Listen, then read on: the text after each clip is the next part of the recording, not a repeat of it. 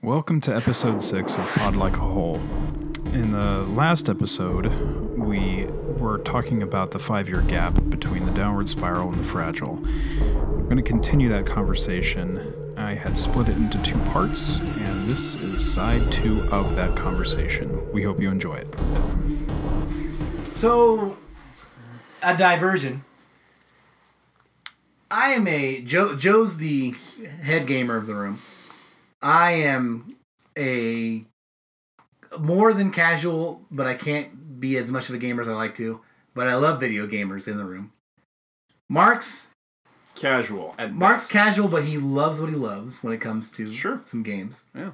And Eric's the least gamer of us because when Eric was a kid, his parents wouldn't let him play more than half an hour of video games a day. Yeah, they put him in a box and he played video games. All that being said, did you guys play Quake in high school? I did. I bought it the day it came out. Yeah. My God. I did play Quake, found it to be too hard. I did play Doom. I played Duke Nukem, but Quake... I played Doom as well, yeah. The reason Mark and I are friends is because of Duke Nukem. One of the first conversations we had in high school was about Duke Nukem.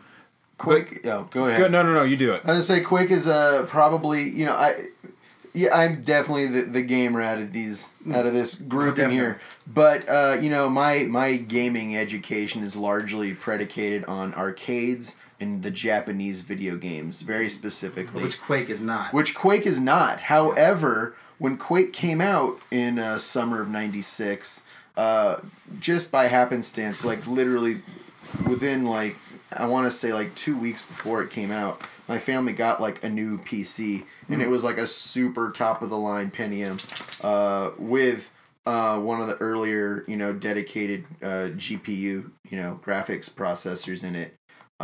So it really worked out that right out of the box I could play this game maxed out settings. So I was like, holy smokes, this is huge. I kind of only played Doom at friends' houses because, obviously it's I had a copy of it but didn't really have a computer to play it on. We'd sneak it in at school and computer lab and stuff, but really this was my real big introduction to PC gaming.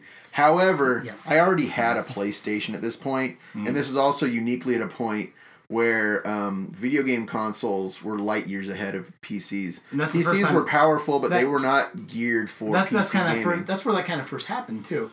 I think, up until this point, the 16-bit games couldn't rival what was going on computers. No. And then... No, it's reverse of that. The PC games before this point ran just completely differently. A lot of still background stuff. They would take advantage of the resolution of a monitor, the color output. I think just because you couldn't run an arcade port. You couldn't play Sonic the Hedgehog on a computer from 1994. But it straight up wouldn't work. But you could play a CD-ROM game with vocals and stuff with no moving background. Which was it was a different experience. It was a completely different experience. Yeah. It was kind of like a movie versus TV at the time. I don't know. One moved more fast paced. The other one was more of an elaborate production, but way slower. I mean, this is a whole other conversation. I might hurt feelings here, but anyway, Quake was a next level experience. Yeah. Sorry, I have negative feelings towards PC games. In general, nowadays the lines are blurred. PC won that war. It's the development platform of choice, and now there's limitations aren't a thing anymore. So at the time though, Quake was a big fucking deal. Yes. So it was one of the first ones using real-time 3D texture mapped polygon graphics, which for PC gaming was very new. Very few games used it. Fewer still used it to good effect. It was commonplace in arcade, and therefore also, it was, introduced earlier on consoles even. Like I said, PlayStation and Saturn.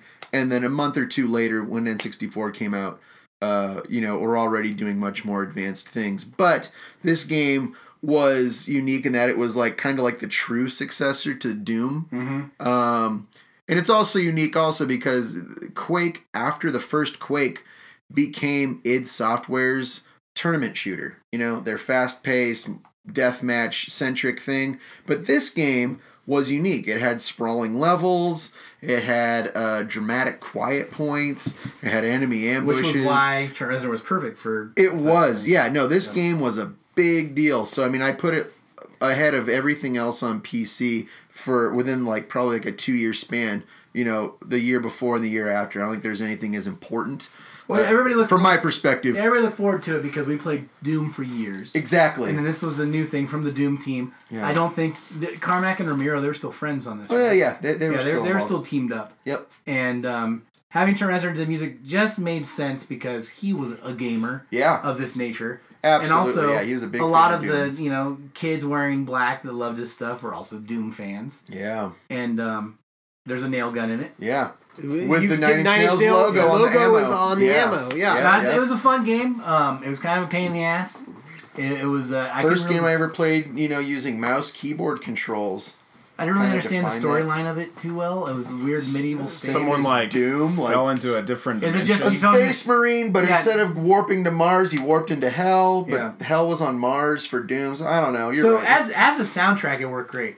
The first track is just like I don't know if you guys remember the opening track to Doom is a motherfucking awesome song. Yep. And this is very much in that. Like the first track of this is just, It's a banger. If It's you a haven't banger. played Yeah, the new Doom, by the way, do yourselves a favor and play it. And also, the soundtrack is absolutely a mind fuck. It's great. Good. You would love it. It is harder, louder, industrial guitar, buzzing, real catchy stuff on the newest one from the like a last year Doom ago. I played was Doom 3. Well, that's the last one they made up Yeah. until this one. So I mean, it took like a 15-year hiatus or whatever. But the new one is fantastic. But this one, the Quake soundtrack opens up for the opening level, the select screen to the opening level. Awesome, just I would say riffage guitars. I would say that theme is top 20 Nine Inch Nails songs.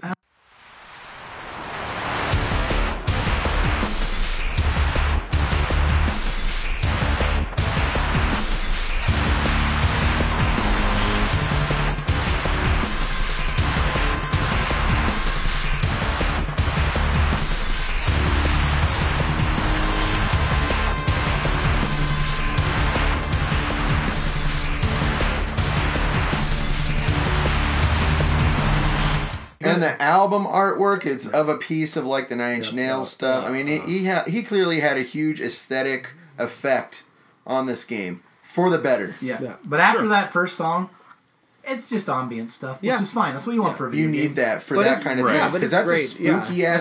It's very much like Aphex Twin.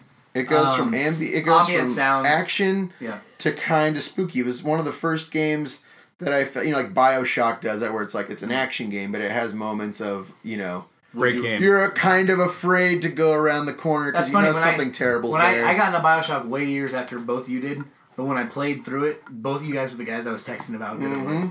Bioshock Infinite. That was the third Also, one. Yeah. I mean, good lord. Yeah. Wow. That was an There was amazing kind of a narrative. critical. What like a few special years- thing that a was. few Seriously. years later, like people kind of took a turn against it because it was so popular. There was a backlash. Balderdash. That's It's a great crazy. game. It's solid. Bioshock 2 is just a straight up sequel. It's not bad. Yeah. But It could have been a lot worse, Sure. considering it didn't have anyone really involved from the original. Mm-hmm. It was something that kind of the publisher took on, Actually, you would farmed love, it out. 2K Marin. You would love the Bioshock games. you Yeah. would. They're they're shooters, solid but stuff. they're in one's in an undersea. Two of them are in an undersea world. The other one's in a sky world. But it City takes of like Sun. a Ayn Randian But, yeah, it's concept. all- but pushed to the extremes, how it's Exactly. bad. It But doesn't also- glorify it. Right. A bunch of old timey people talking old timey. I think. Like, Yeah, you would Eric get- could be a character. I don't think I have Yeah. anything to play it on, but yeah. But it then sounds like Bioshock Infinite then just like blows the doors off of everything. has a great Beach Boys cover in it. Oh yeah. But but in even in the ambient stuff in it, every now and then a groove will come up. Oh, Yeah. absolutely. Which sets it. It's never as rocking as the opening track, but it's worth a listen. Every now and then there'll be this undercurrent that kind of takes over. It's. I think this is the first time I could ever remember trying to hunt down a soundtrack. The only video game. I'm sorry, jeez. A video game soundtrack. The only video game that sits on my music shelf instead of my video game shelf Right. is So- is this. For Do you those guys out there know- that do you- potentially have a CD version of Quake, I mean, if you don't know, I if you do have put it, but CD yeah. player, Yep, it works. start track 2, Yep. and you got yourself the soundtrack. It's great. It's a Absolutely, great yeah. concept. Yeah. Yeah. Do you guys know who did the soundtrack for the second game? Was it Chris Vrenna? Nope. I think, was it Charlie Clouser? Anesh. Stabbing westward. I don't know then. Rob Zombie. Oh. Oh, that really? makes sense. I thought Chris Verena did some of the work. He did For- American McGee's Alice. Rob Zombie popped Oh, up on a yeah, lot of that's right. soundtracks Yeah. That's in the right. late 90s. However, that doesn't really count because at that point, video games just had licensed soundtracks. That was Yeah. like that became a thing Right. when CD-ROM kind of became the dominant form. They would just have what they call Red Book audio. They Mm-hmm. would literally just stream after loading the actual game data. Twisted Metal. Yeah. Tony Hawk. So that gets us to our first official history of the world. We're in 97 now, Eric. Yep. And, 19. in other episodes, we like to, when we get to a new year, we like to start out, well, what was going on Right, sure. in 1997? It was a big year for Nine Inch Yeah. Nails. It was a big year for you and Yeah. me. It was a big year for everybody involved. Listen, one of our faithful listeners told me that I had skipped over the Berlin Wall coming down in one of our episodes. It's not important. Like, listen, that was important American history. All right, That was I'm just- important to Germany. Yeah, I was gonna say, We all know what history. happened. Holy shit, aren't you a teacher? yeah. Just He knows all about Lumpaland. Listen, that year I thought talking about the Yonoid was way more important. So. All right, Princess Diana was killed this year, right? Big bummer. R.I.P. But we got Candle in the Wind 97 out of it. Oh, god damn it. Killing all my jokes. That's the gong. Get him out of here. The shepherd's crook. Minimum wage got up to $5.15. Wow. All right, Wi-Fi was introduced. is it pronounced Wi-Fi or Wi-Fi? Wireless fidelity. Oh, okay. So that'd be Wi-Fi. World Series champions, the Florida Marlins. Oh, God. That makes me ill. 97. So they played against the Cleveland Indians, I think, in a heartbreaker. Super Bowl champions were the Packers, Chicago Bulls, NBA, Yes. The Sheboygan Bulls. and Detroit Red Wings. There you go. Sex symbols. Let's see if there's any new ones this year. Of course, Gillian Anderson taking it for the 90s. Hey, so how's the new X-Files? The new season is like the last season where the main story isn't great and kind of a hot mess, but the little one and dones in between are great, as good as it's ever been. So, yeah, those little one and dones have been fantastic. So, Original series still very strong in this era. yep, very strong. Carmen Electra is popping up on the list here. Ooh, Isla Fisher out of nowhere. What movie was she in 96? Okay. Who? No, I she love didn't. Fisher. Yeah. That can't be yeah, right. no, she was in something in the 90s. Was it Scary Movie? That was not in 97. No, that was like 2000. Isla Yeah. Fisher? Yep. I can't remember what it was. How do you spell her name? ILSA. She popped up in something. No, ISLA. Oh, thank you. Lucy Lawless, of course. Mm. Leah Thompson's still on the list. Carolina For in the Carolina City. and City, Yeah. yeah. All right, some quotes from this era. Oh my God, they killed Kenny. She's We were- married to Sasha Baron Cohen. Yeah, You didn't, no you idea. didn't know that? Yeah. Yeah. Mm. Oh my god, that's right. South Park popped up South in the Park fall of popped up. 97. Titanic was a huge hit this year. Mhm, Big hit. Yep. Even though everyone thought it was going to be a huge flop. Right. So funny, yeah. Yeah. All right. Brad Pitt sued Playgirl. For what shown as peen. I'll have to dig up through my back Oh, issues. it was paparazzi pics of him and Gwyneth Paltrow Ah, on vacay. okay. Him and Goop. Oh yeah, this is when Eddie Murphy was stopped by police with a prostitute in his car. I'm pretty sure I saw Eddie Murphy at Rayleigh's this year. Really? Yeah, he lived in Los Lagos, so Does he still have a house there? I don't know if he actually owns it. Maybe one of the ex-wives owns it. Okay. So I don't know. I mean, I thought you saw him do his little shtick in buy Rayleigh's, ice cream or something. Wow. Yeah. That's wild. Guys, we lost John Denver. We lost Notorious B.I.G., which I will talk about in our remix roundup. We lost Chris Farley this Yeah, year. that's a bummer. Ooh. Yeah, Jeremy Phil Stewart. Hartman, If we did, it's not showing up. But Pretty sure Phil Hartman was in 97 too, right? yeah, that sounds know. right. Probably. If not, it was 98. Yeah, I don't know. What year did Jingle All the Way come out? 96. Oh, or Like, it Small was Soldiers. Holiday. Small Soldiers. That was Small Soldiers came out like in early 98, so I think Okay. Was that his last film? Yeah, that was his last film.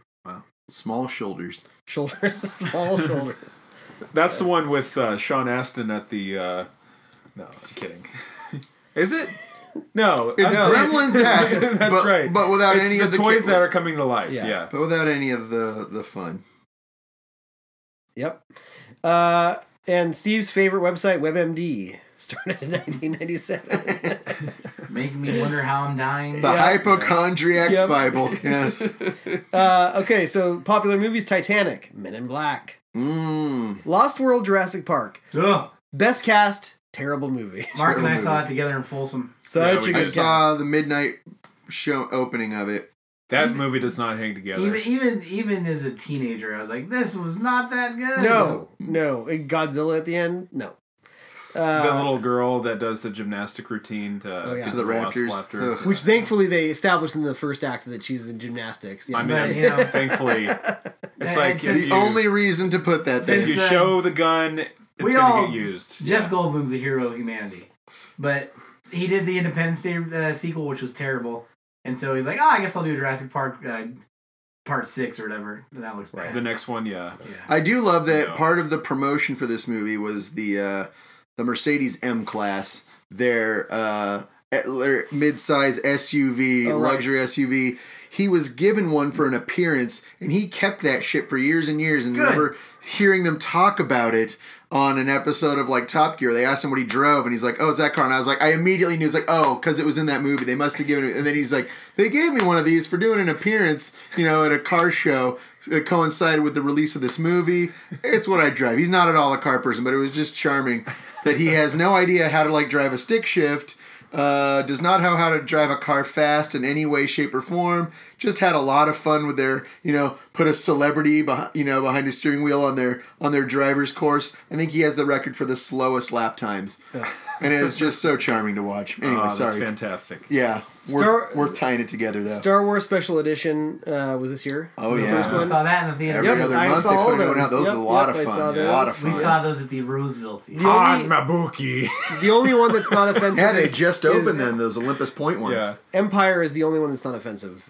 Empire is arguably fine. the best version Yeah, yeah. of it. Is the It special just edition. shows like a little Just too they long of the flesh out the Wampa. background. Yeah. Yeah. Cloud Cloud City, City looks yeah. great. They're Yeah. all completely unnecessary. Yeah, Right. Yeah, the third one with that goddamn song is. Oh. What annoys me the most is the What an offense to Max Rebo's legacy. Yeah. Oh, I know. They really butchered Return of the Jedi the most. Yeah. I think. Whenever they show a person flying around in a hover car that doesn't need to be there, I go insane. Yeah. There's so many of them. And it's like, that doesn't need to be there. Yeah. Big hits Yep. of this year were Tony Braxton's "Unbreak My Heart," That's a good song. Spice Girls' "Wannabe." No, I'm serious. That's a good song. Puff. Wannabe was 96, dude. Well, it said that it was still How in do the you know charts. that? Well, I just remember it all, dude. according to this, it was from February 22nd to March 21st, 97. It was top of the charts. Oh, okay, fair enough. An edit by JV is going to happen later. I'm calling tonight. shenanigans, but okay. Puff Daddy and Mace, "Can't Nobody Hold Me Down." They'll come up again later in the remix roundup. "Hypnotized" by Biggie. Hanson's "Mbop." Oh my gosh, I actually really remember this. yeah. This era. My wife is a big fan of Herbie Just going to say Hanson. that. So, Boys to Men, For some reason I Elton keep track of John. what Yeah, no, Ann nothing listens great. to. Nothing great. Not a great year for music. Yeah, so that's what I got. What about 97. TV? What about it? Did you bring up TV? Friends were big. Seinfeld big. So, yeah, maybe they didn't do TV. Oh, here we go. Seinfeld, ER, Veronica's Closet. ER, duh. Yeah, ER's on Hulu now. Touched by an Angel, Nice. and everything else is Groped by an Frasier's 10 with a bullet. Good. We all know what to take. TGIF. Yeah. Yeah, Boy. everything else. Something called Union Square. Yeah, Never heard of it. It was All probably right. one of the forgettable throwaway shows they stuffed in between Friends and, Yeah. and Seinfeld. yeah. People just accidentally. Thank watched. you for that, Eric. We are now in 1997. Yeah. We are all in the middle of high school. Joe just started high school. Yeah, I'm in ninth We're in grade the at this middle of point. high school. Yeah. Sure.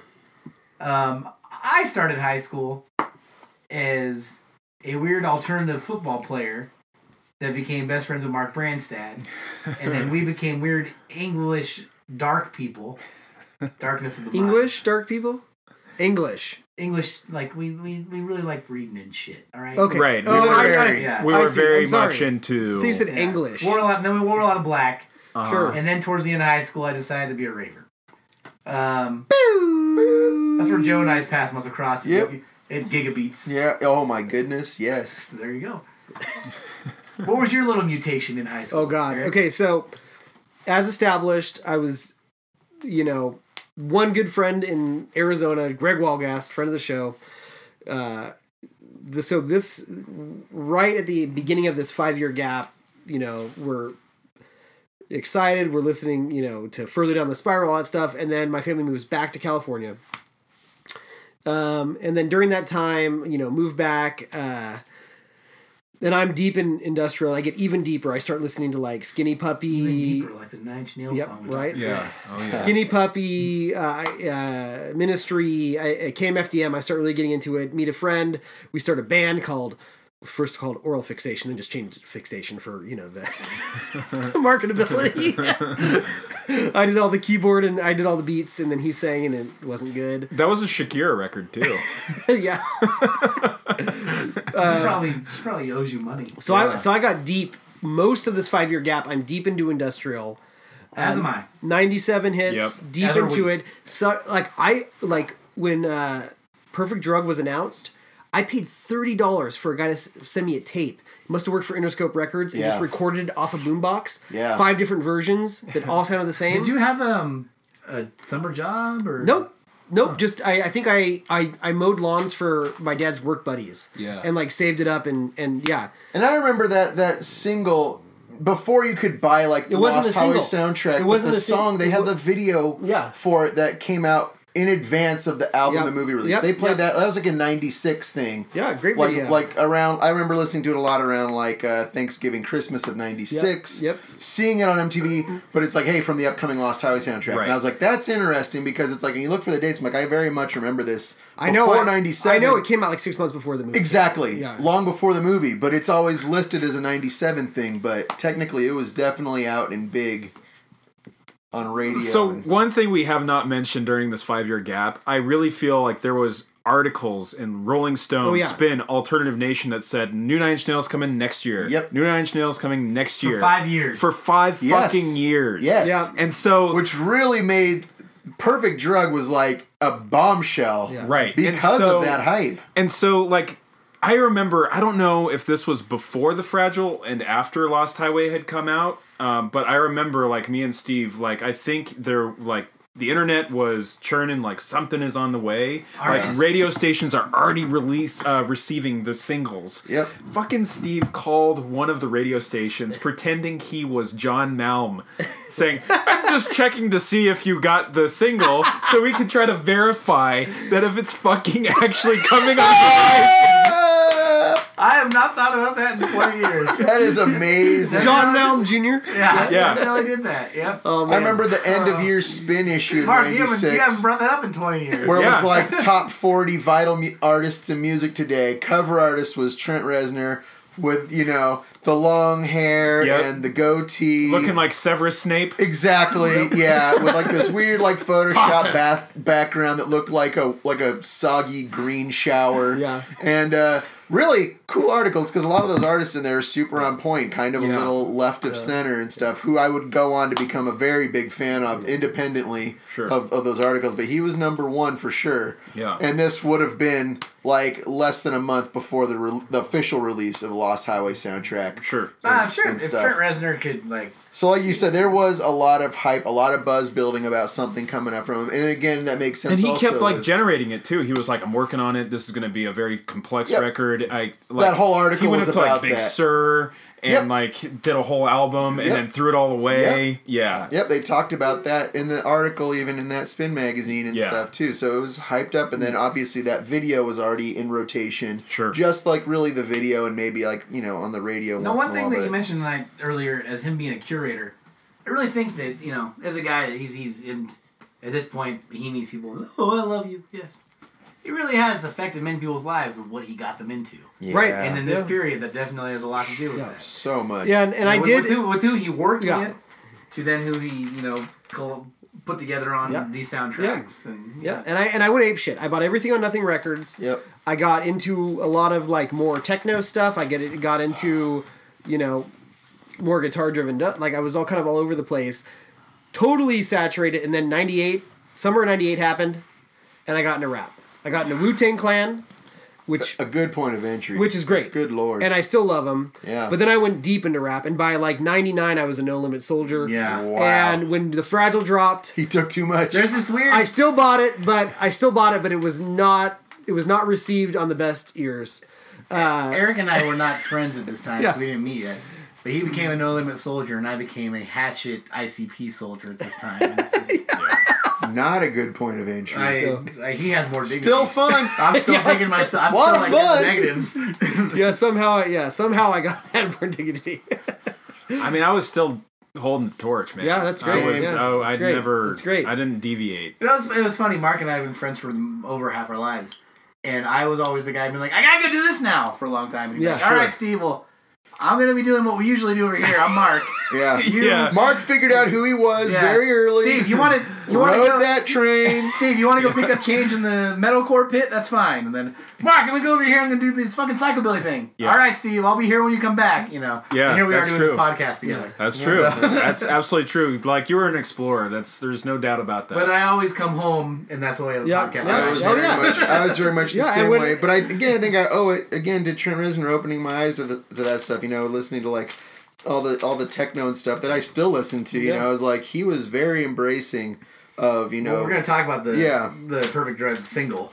Oh yeah, I got. That's great. Yeah, I got a lot to say I got about that. plenty to say about that. And let's start Which- talking. okay. Oh, you got something to say? Nope. Let's. Yeah. All No, right. what about you? Mark didn't get to do his biography. What are you talking about? We Oh, yeah, just you did. just Like, did. I, Yeah, just, yeah. I was Form, constant I'm an as asshole. like Yeah. a steady Yeah. stream. And it's Yeah. true. And in 2002, Mark when was I started my- working with you, was- that was our connection. We talked about Nine Inch Nails for like fucking a month straight. Yep. Yeah. So, yeah.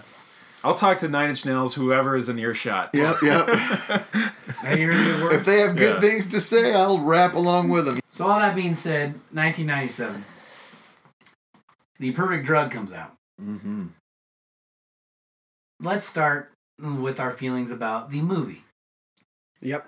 Joe? Okay, yeah. So, very early in '97, you know, The Lost Highway, which was pretty well, you know, I think the soundtrack and the early, single release of Perfect Drug served as probably the best promotion ever. And I know that David Lynch wanted this movie to be a pretty mainstream hit.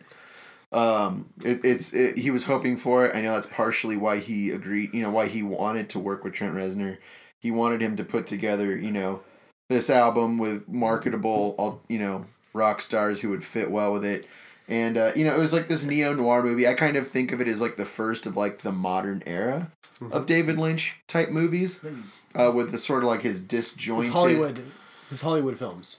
Kind of like this one, and then Mulholland Drive. Yeah. Exactly. Those Yeah. three, he says, a Hollywood trilogy. Yeah. Okay, yeah. And so it was... I don't know how well it was received, but I mean, I was really excited to see it. I remember seeing it in the theater. And it was this kind of like neo-noir movie about, you know, a deranged David Bowie. Yeah. Deranged man, you know, goes into a fugue state, basically, escaping his own reality after basically, killing his wife. Yep. And pretending he was escaping into his own mind, creating a new identity for himself. You know, a story of jealousy and, Yep. you know, craziness and it hits those tones really well. Like I was watching it, and even Yeah. before I always do my research on the people that have really dissected the movies, and I could get it was jealousy. It was a new identity based on him really killing his wife because of jealousy, yeah and it's also kind of a steamy softcore porn. yeah and Well, you got that.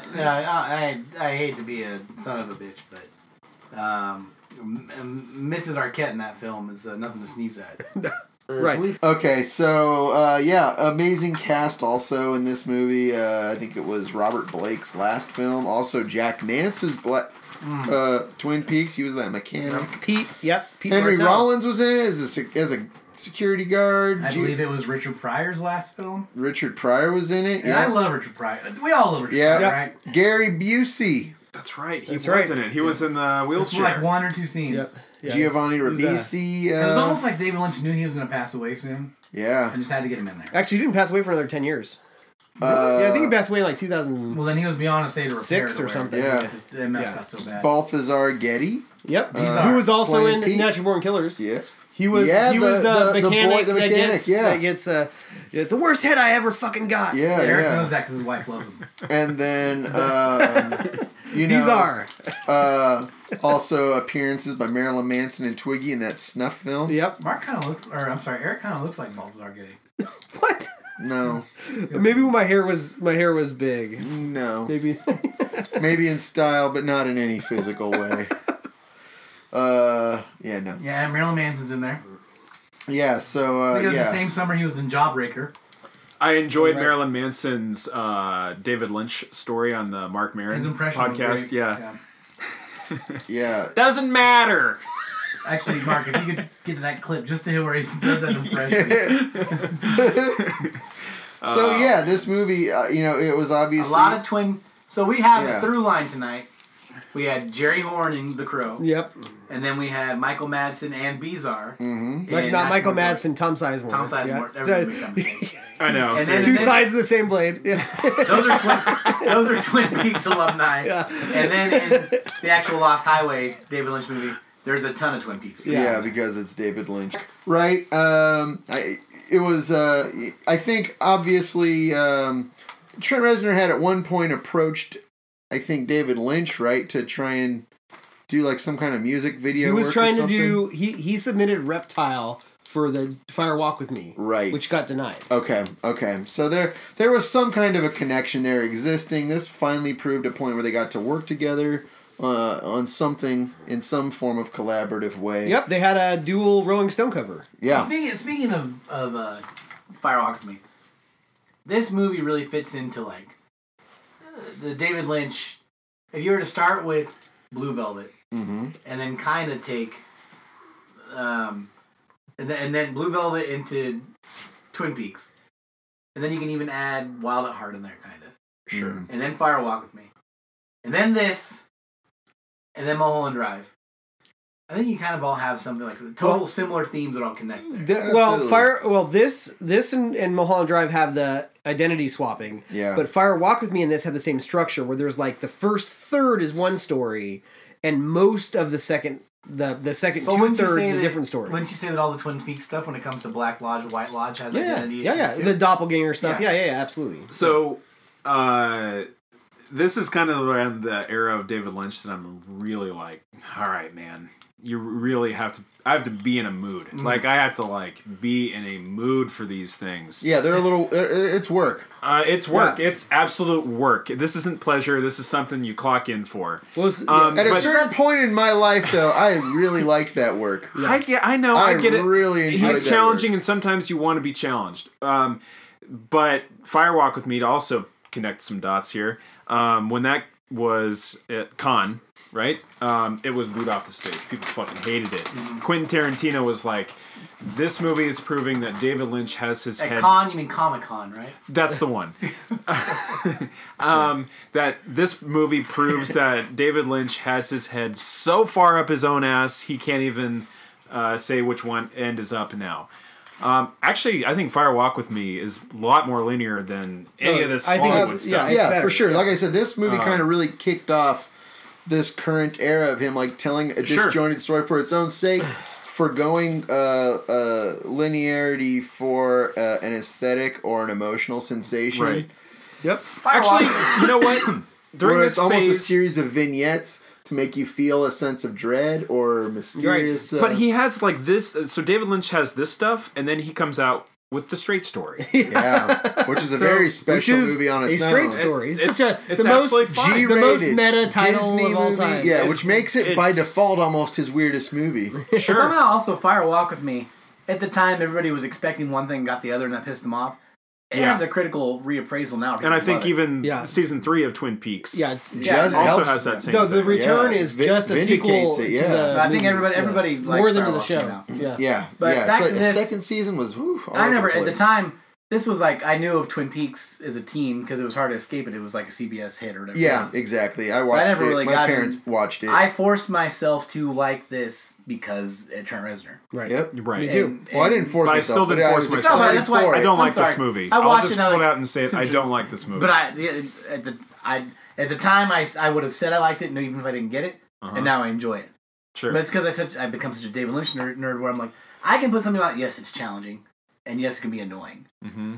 But I can put his stuff on and leave it on the background. I think it's great background stuff. You don't pay attention to it. The acting that he gets out of his actors, it just doesn't do it for me a lot of times. I feel like they are reading lines.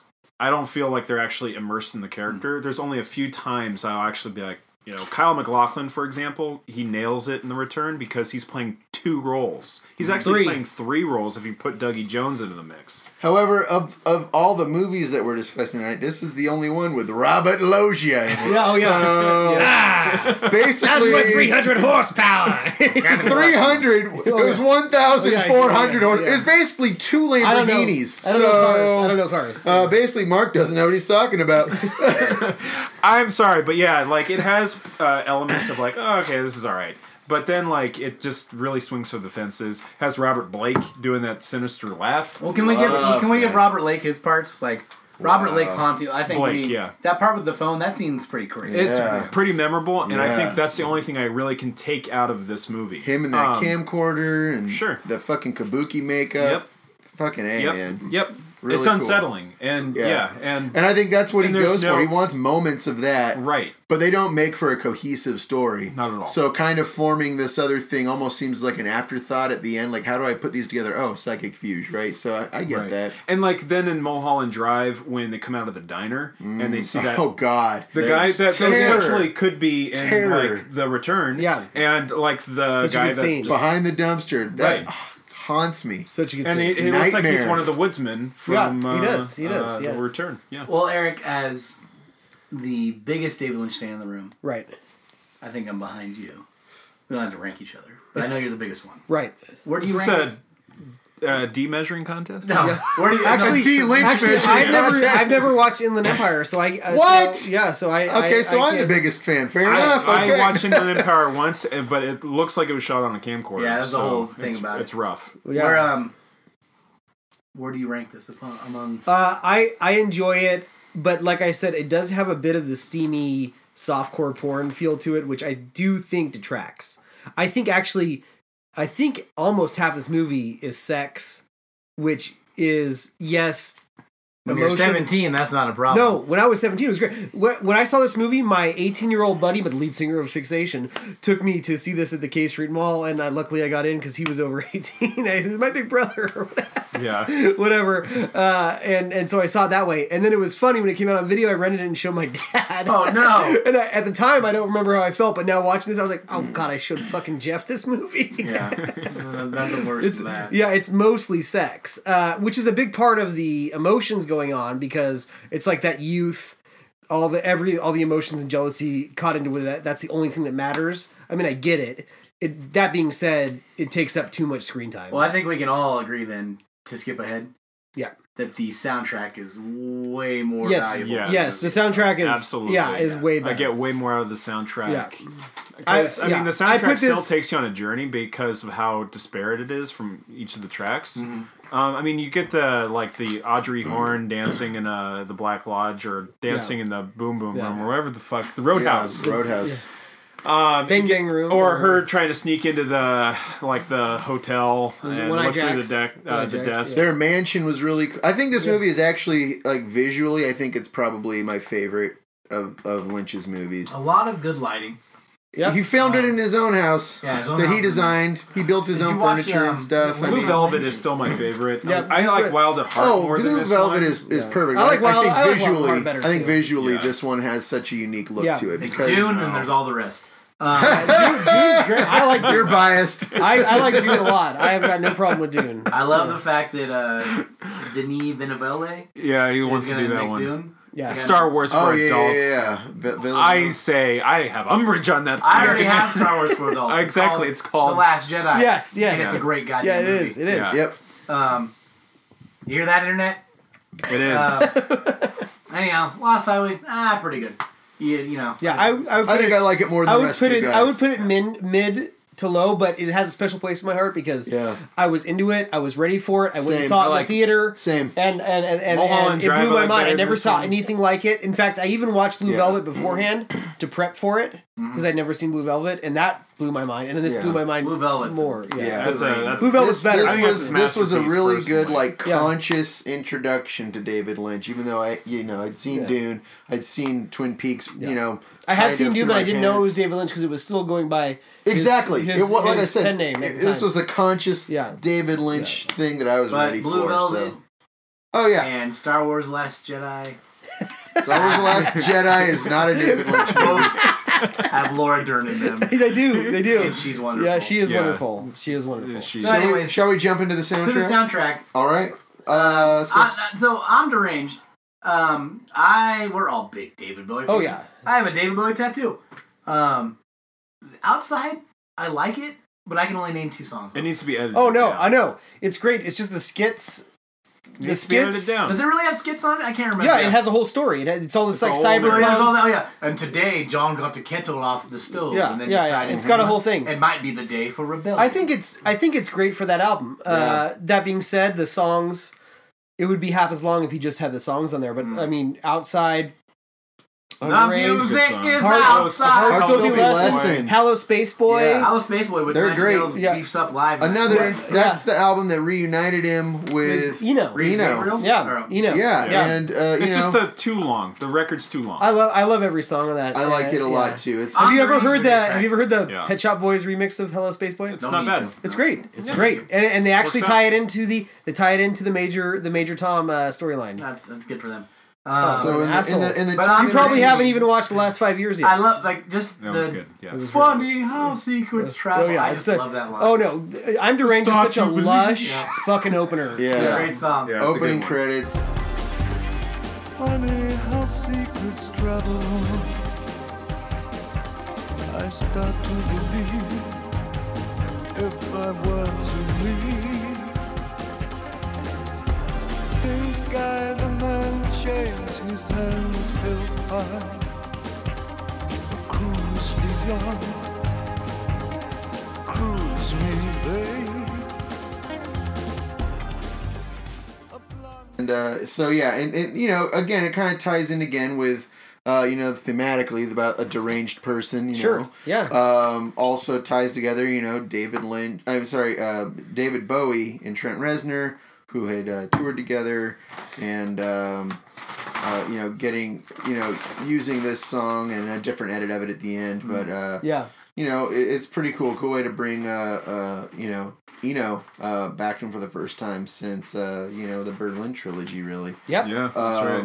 Old sourpuss. And Eno had been busy. He did a lot of great stuff in between. Then David Bowie, was dabbling in movies and had some David Bowie didn't do a lot of great lesser stuff. stuff. Yeah, exactly. So this was kind of like a time of revival for him. Well, then, this is definitely where David Bowie got respectable again. Exactly. Oh This is yeah. after Because And I it mean, really Let's kind of- Dance is great, but like you never let me down, No. and Yeah. Black Tie White Noise are terrible. And then Tonight and Tin Machine. Tin Machine's not that Tin good. Machine's Tonight's terrible. And with Yeah. this revival, it kind of put his past work into a lens of distance about really how great that body of work was. So. There's a funny scene in that Last 5 Years documentary where David Bowie's in like a Minnesota truck stop, Yeah. and he's looking through the cassette stuff for sale, and there's a Tin Machine cassette in there. He's like, "Oh, this is the shit nobody wants to buy." Yeah. Did you watch that yet? No. I haven't watched it. How It's was very It was good. great. It's So we're talking about the David Bowie. What was it called? Last 5 years. Last 5 years. It's on Okay. HBO right now. it's Give me a quick. I mean, it- it's the next day. Oh no, actually, there's a prelude where it's the I kind reality. of all forgot. The next day is a good record. Yeah, it's really good. Next day's good. Yeah, The it's got first the half's reality really tour. good. Second half is okay. They got the reality tour. They got the next day. They do a lot with his Lazarus play, which is okay. Don't but really then, care about and then the Black play. Star is But great. Black Star's a Star. great album. Black Star's amazing. Did you guys Yeah. know that one of the songs off Black Star is used in the show Peaky Blinders? Sure. Is it Have Sue I- in the Season of Crime? Have you heard the good word from Steve I about know, Peaky exactly. Blinders? He cannot It's stop. his version Have you of watched it Bitcoin. yet? He cannot stop himself. Yeah, He will it's not be Bitcoin. stopped. Steve's Bitcoin. We can't even contain him. If you've heard of my yes, the new Let's currency. not derail too far here. Yeah. The new currency is Peaky Blinders. Let's not derail too far. Tom Hardy has a great accent in it. Peaky Coin. Let's get back. Tom So Hardy has a track two? rapper Getting mix back, up. Okay, so yeah. I want to watch that documentary. Yeah. Yeah, And it's- so we opens up with Underage. Yep. And then it goes Track into 2 is to video drones. questions. What? That's it. Video drones. Yeah. Questions. Yeah. Oh, questions. It's semicolon questions. So let me Yeah. ask you guys this: this track and the motherfucker at the end, which is great, Yeah, are by yeah. Trent Reznor, not Nine Inch Nails. Yeah. Why do you guys think? That, It's his early score work. It's instrumental. Yeah, exactly. He's not doing it as the full band. It's He's not singing. yeah, exactly. That is, I mean, I've always tried to puzzle that. Like, why do that? Why not just put Nine Inch Nails? Because he on has it? instrumental Nine Inch Nails. But Sure. I mean, it's work. It was early at this point. At You this know? point. It actually, because of this, it made me really wonder, like, why don't we have more instrumental Nine Inch Nails? You know, we had a hint of it in Quake. We got more of it here. Yeah. Well, now you got more than you can deal with now with all the soundtracks. Ghosts. Yeah. Well, the No, but soundtracks they're- are called but Trent they're- Reznor. yeah. The soundtracks are Trent Reznor. But I mean, like Not I Nine said, Inch Nails. these sounded Nine Inch Nails-esque. Yeah. They had that quality Especially to them. Driver Down. Probably at the time he Especially Driver Down, yeah. But probably at the time he wanted to separate it. Yeah. As like he wanted to set his name as a composer. Yeah. Which he did with Yeah. Driver Down. I mean, technically, Very like that and successfully, I would video. say. Yeah. So. Yeah, Video Jones was, really It's cool. just like it sounds like a whoosh, and then it just goes Yeah. into like the next song. And Yeah. that's So it. video, Yeah. it's nothing. Yeah. But it's a soundscape. It's That's right. it's literally score work So- for a film in service But of the film. But we've all heard it so many times. We know exactly how long it takes to get to the perfect drug. Oh yeah.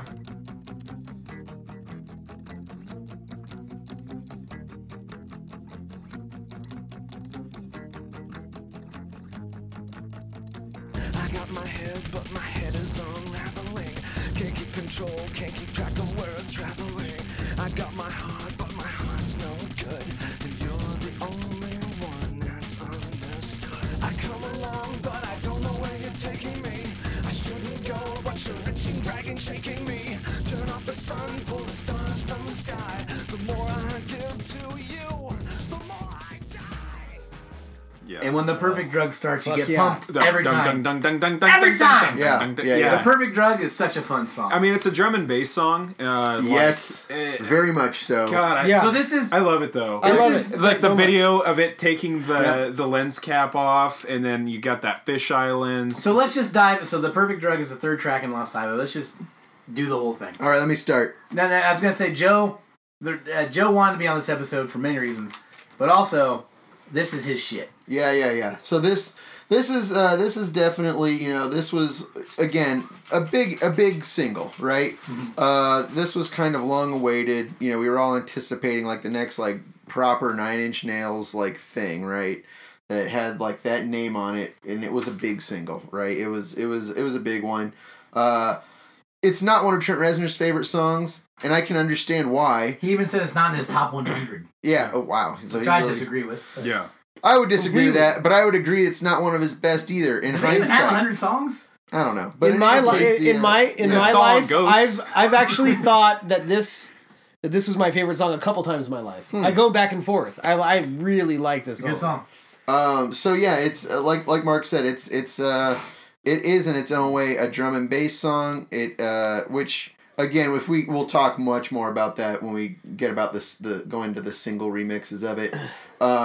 The drums, But it's a product of 1997 Yeah, definitely because is. of that. The Chemical Brothers were getting big. The breakbeat, the big beat stuff, which spawned off of that, the UK, club hits, all ties into that. He was very into that, and again, he was always a big supporter of that type of music. Even though it's not what he made, it clearly informed his sensibility. That's why he in signed all me to era. Manifesto.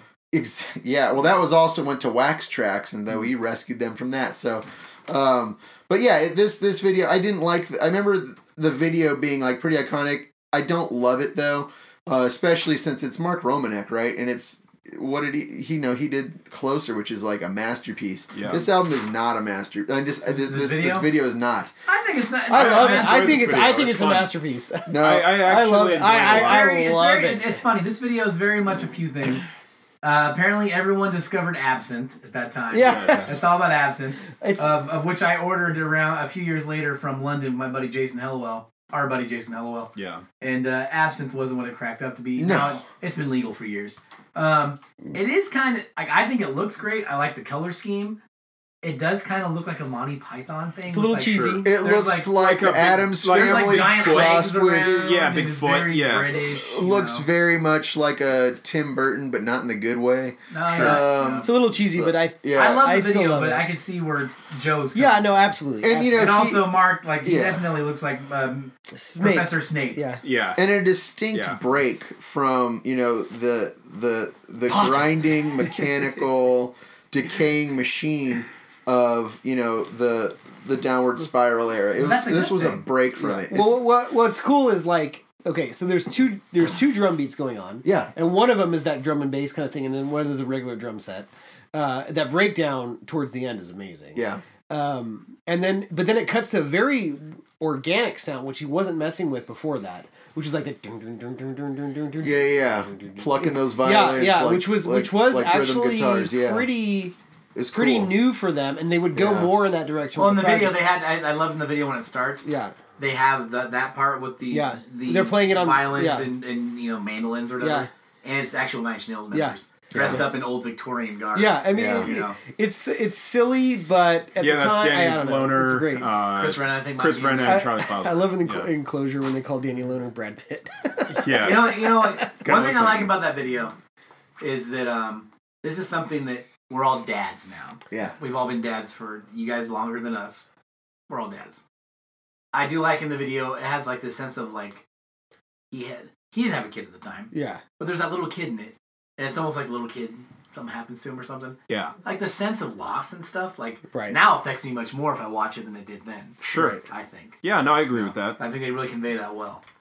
And famously, this song he didn't have a lot of time to do. You know what I mean? This kind of project kind of came together, and he was tasked with, picking other artists that were popular and viable, in the alternative scene, but could work well together on this. And so I think he kind of didn't get to really labor over this song because it was it was in service to another movie and also a collaborative effort.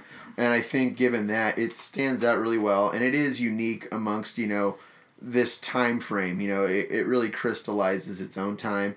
I think it probably says a lot about where he was personally at that time. And also there's a lot of How do you follow popular at up the that time. kind of success from the previous album, when that- there's so much anticipation Yeah. and it comes to this? So for all its strengths, I mean, it's not, I wouldn't say it's one of my real favorites, but I can also see why it's extremely important. I also like the fact that the drum and bass was popular at the time. Oh yeah. Well, I Any don't kind know of- how. Not in America, it wasn't. Not quite. It was getting popular, but he's ahead of the this curve. was the kind era of, where yeah. like the train spotting, electronica was getting popular. Absolutely. He kind 97 of got was it the year all it out of broke his system out. with this song. Yeah. And that single. That's what I like. Absolutely. I'm like, and the single, obviously, the there's remixes. There's an yeah. alternative reality. There's an Earth 2 where he goes in that direction for 2 albums. Like, Yeah. we didn't need that. Yeah. Right. So this is fine. Should we hit the single really quick? But While we're here? we will. Yeah, But we one can thing do I do that. like about this is basically this is 2 songs. It's the first half of the song, which Yeah. is You Are the Perfect Drug, but the second half, this part's edited out of the video. Yeah. We're right before the drum solo. Without you. Oh, There's- no, not that there's- part there's- he's talking there's this, about. like- There's like this It's like the Terminator's chasing you down a corridor. techno Bum, breakdown. bum, bum, bum, bum, bum, like that part's Yeah. amazing. And then it goes into what Mark and I would affectionately be like the Mad Drummer sequence, where Right. it's just it's Animal like, at the Muppets show. Just yeah, like, it's like bah, bah, bah. it's two like drum solos layered over each other with also a electronic drum beat. And And it then works. the third part, Yeah, that's where my it's favorite part of the song. Without you, Where it decays. Yeah. and then that's Without great. you, And so the whole everything falls from the apart. midpoint Yeah. on, the song is just so great. Yeah. I love the song. think I it's love great. it. I love it. It's like I said, it's one of my favorites. People yeah. thought that the reason that they would never play live was because of the complicated. But they always had drums. 2 drummers. But he just doesn't like it. Just doesn't like it. Yeah, he doesn't like it. He Oh, they doesn't- can he- strip makes it him down and make angry. it work if they want to. He also doesn't like laughs. He said that they've tried it. The unsexy answer is it just doesn't sound that good live, and it's hard to sing. And it ends up making me angry, so we don't do it. There you go. All right. Yeah, Well, On fair top of enough. the So, fact that he doesn't love the song anyway. yeah. So. But he knows that there's a large contingent of fans that do love it, though. Oh, absolutely. Yeah. Like I said, it was a major hit. You know what I mean? And It was a pretty big hit. And if you were of the age where you maybe missed out on 3 years earlier, when Downward Spiral happened, then this was kind of like your big intro to Nine Inch Nails. So To the single, yeah, okay, yeah. Joe, take point So again. that's Halo 11. Halo Yeah. 11. Yeah. Also, This unique. is so the yeah. single. I'll let Joe take over in a second. The single was 5 remixes. Yep. Yep. The original track's not Not on even there. on it. Not Yeah. even on it. And then it's 5 remixes, and they're all very electronic. Yep.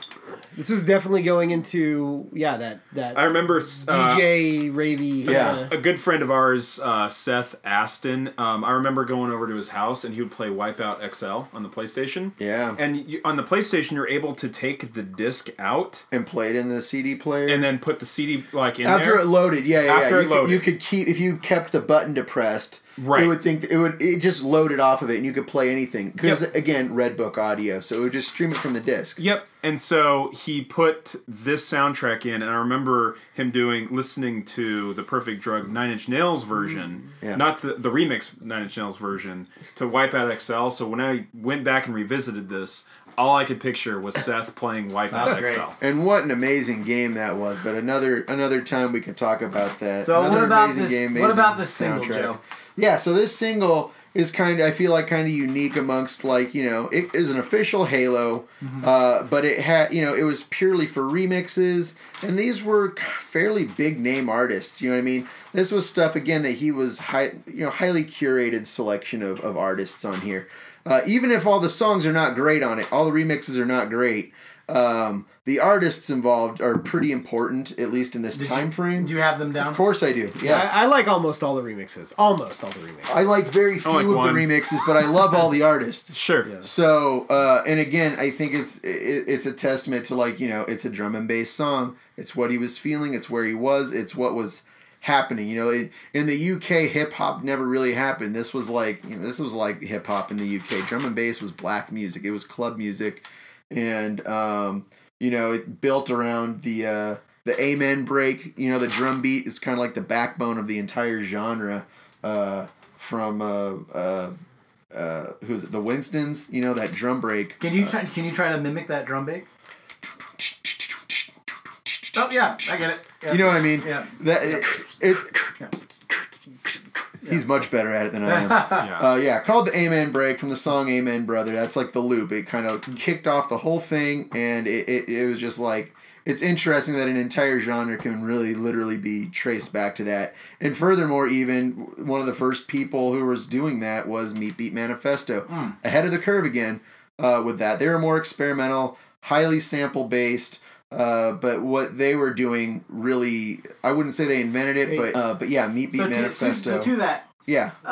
Meat Beat Manifesto, Jack Dangers. Yep. Was Meat Beat Manifesto one guy, or was there? There's two. There's two. Okay. Yeah. And I love They were on Nothing Records. Subliminal Sandwich was on Nothing Records, and Yeah. that is an amazing album. Yep. They're pretty much impeccable. I love Meet Me Manifesto. Exactly. And very much again a UK band. Electronic experimentalists. A lot of drum and bass, but with reggae over it. Exactly. Yeah. Seemed like the kind of thing that back at the time. Yeah. I would have bought, and I did because it was Nothing Dub and Records. bass with a lot of Sure did. samples, a lot of sci-fi movie samples, a lot of that kind of early ravey At thing. the time, I would have been like, "Oh, this is okay." I probably would appreciate a lot more now if I listened. I gave Subliminal Sandwich a listen recently, and it's fantastic. It's a masterpiece. Yeah. It's really, really good. This track is, I think their remix is really good because it's more Meat Beat Manifesto than 9 Inch Nails, and I think that's probably what he wanted, right? Yeah. He picked these artists because he's like, this is a dancey drum and bass song. I want to put it back. I want to see what we could do. What would happen if you put this in the club, right? So working with these artists, for better or worse, I think he was hoping for stuff more along this line than a lot of what else is on the soundtrack. Actually, you're right. Mix. I like that one, and I like the Luke Vibert the plug remix. Yeah, Those two, because Luke Vibert was Vibert, Wagon Christ, but Plug was on Nothing. Carrier District, Drum and Bass for Daddy was a Nothing Records release, and that was drum and bass. I think that was the only one they did. Yeah. And that's what he does. So his remix is pretty solid. Luke Vibert is one of the more interesting art. He's got like a dozen different monikers that he records under, and these are all like separate identities. He's got like the Wagon Christ stuff, which is really like kind of funky and jazzy. This has a lot of funky jazz stuff in it too. But I don't know that it really necessarily lends itself very well to the single, personally. But again, I am a big fan of Luke Vibert. Right. Not a great fan of this particular remix in the greater scheme of Nine Inch Nails reworks. I'm actually not crazy about the Nine Inch Nails remix. That's the only one that really hangs with me. Really? Yeah. So that one's interesting, right? Because again, drum and bass, that one speeds it up super, and but it's very minimal. That one starts out with the where it's really slowed down. So much percussion. He did this one with Keith Hillebrandt. Right. Has that really cool keyboard ending kind of glitchy sound at the end. But the drums and stuff like that are very sparse and very sharp. It sounds like a song by Photek, which he was kind of a very a pretty big deal in '96. His first album, Modus Operandi, was a pretty big deal for drum and bass in general. It was one of the early crossover hits. One of the early, I believe Astralwerks released it over here. And I think he was definitely vibing on that, and I don't think it's a coincidence that was also one of the artists who remixed, I'm cutting ahead a little bit, but I'm Afraid of Americans remix. It's not a coincidence, and I'm sure he was feeling that, and so I think that track kind of stands out. It's also interesting to see Trent Reznor, try to make his own take on that genre further by remixing his own song more directly into that. So I think it's very interesting. Because, he doesn't make straight club songs, and this was kind of one of the closest times he kind of did something a little bit like that, directly dancey. So I think it's pretty, it's valuable in the context of the single, in the context of 1997 and the time.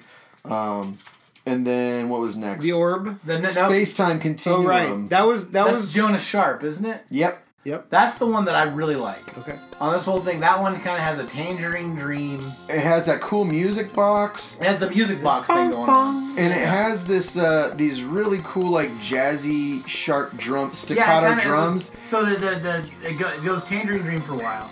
And then it settles into an acid jazz. Acid house, jazz. If I had to put a single artist that it sounds like to me that's maybe recognizable, maybe in the greater lineup of Warp Records or something, right? Again, no strange, Wagging Christ and Luke Vibert. Sounds like Plaid or Black Dog. I don't know if you're familiar with those guys. Plaid. Yeah, so their earlier stuff, and again, before one of the members left, they were called Black Dog. Really awesome album called Spanners, worth looking up, by the way. Mark and Eric, but that remix is what I would affectionately call that's Matt Thomas music, I believe. Sure. Yeah. It's like 12 rounds is it's like a minimal UK acid house, but very melodic and more listenable than danceable. But really kind of mellow. And that brings us to the closer, which is by The Orb. The Orb. I love The Orb. My most. Did you ever see them live? No, I wish. Alex Patterson kind of disappeared. He came back 10 years ago, did a really weird minimal album, on Compact. Was it always just one guy? Or? It's primarily the one guy. Orb is probably one of the most important, I would say, as far as the UK rise post acid. They kind of invented the whole chill out thing. In 1990, the very down tempo, the chill out room, the rave room after, the 3 a.m., you're coming down. It's the more relaxing music, very spacey, very sample based. That's how we're gonna feel in about 2 hours in this podcast. Yeah, exactly. But this remix, I think, is total shit. It sucks. I hate it so much. It's not a good one. Which one is this? This is The Orb. Oh, yeah.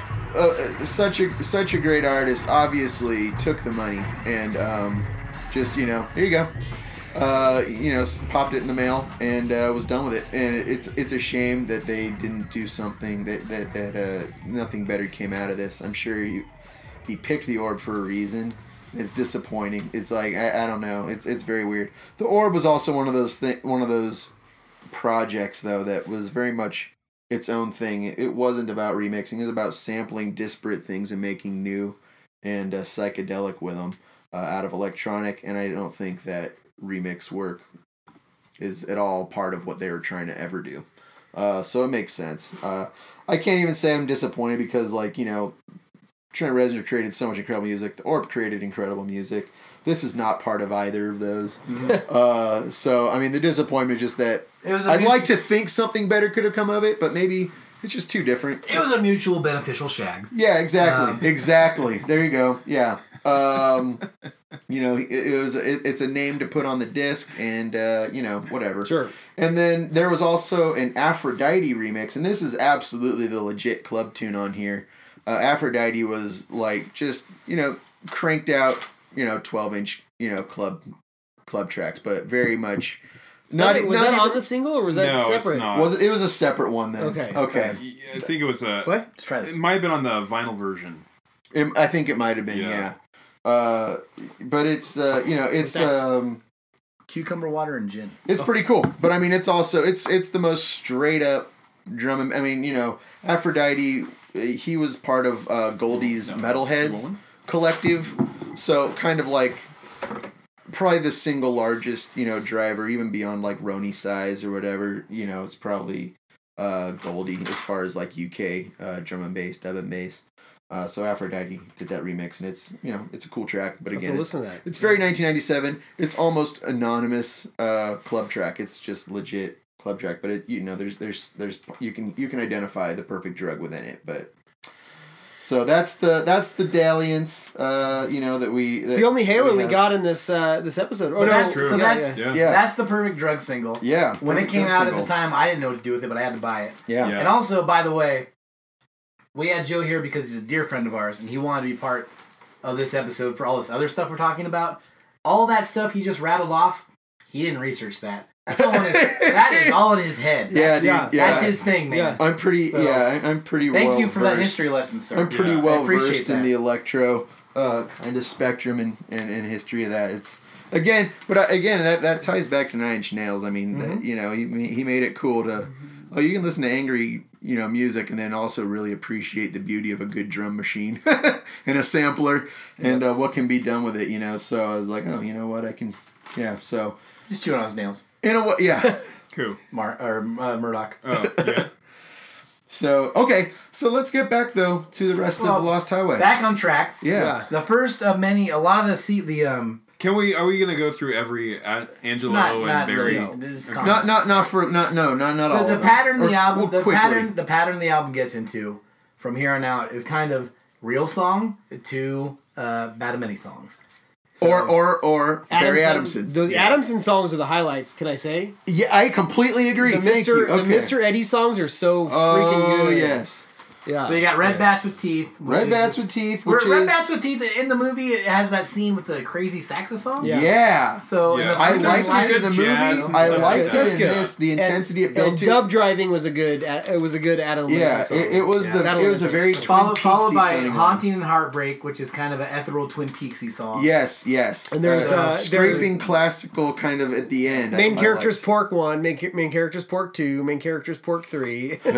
So we get through those, and we get to one of the highlights of just Absolutely. highlights of this album, and highlights also of Billy Corgan's. Agreed. Oh yes. Yes. Which So is I. Yeah.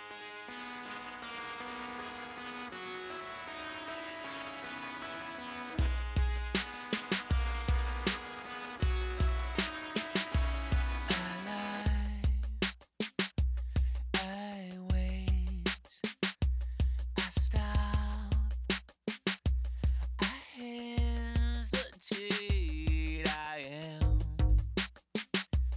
I breathe, I meant, I think of me.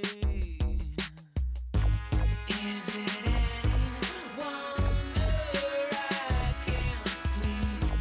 All I have is all you gave to me.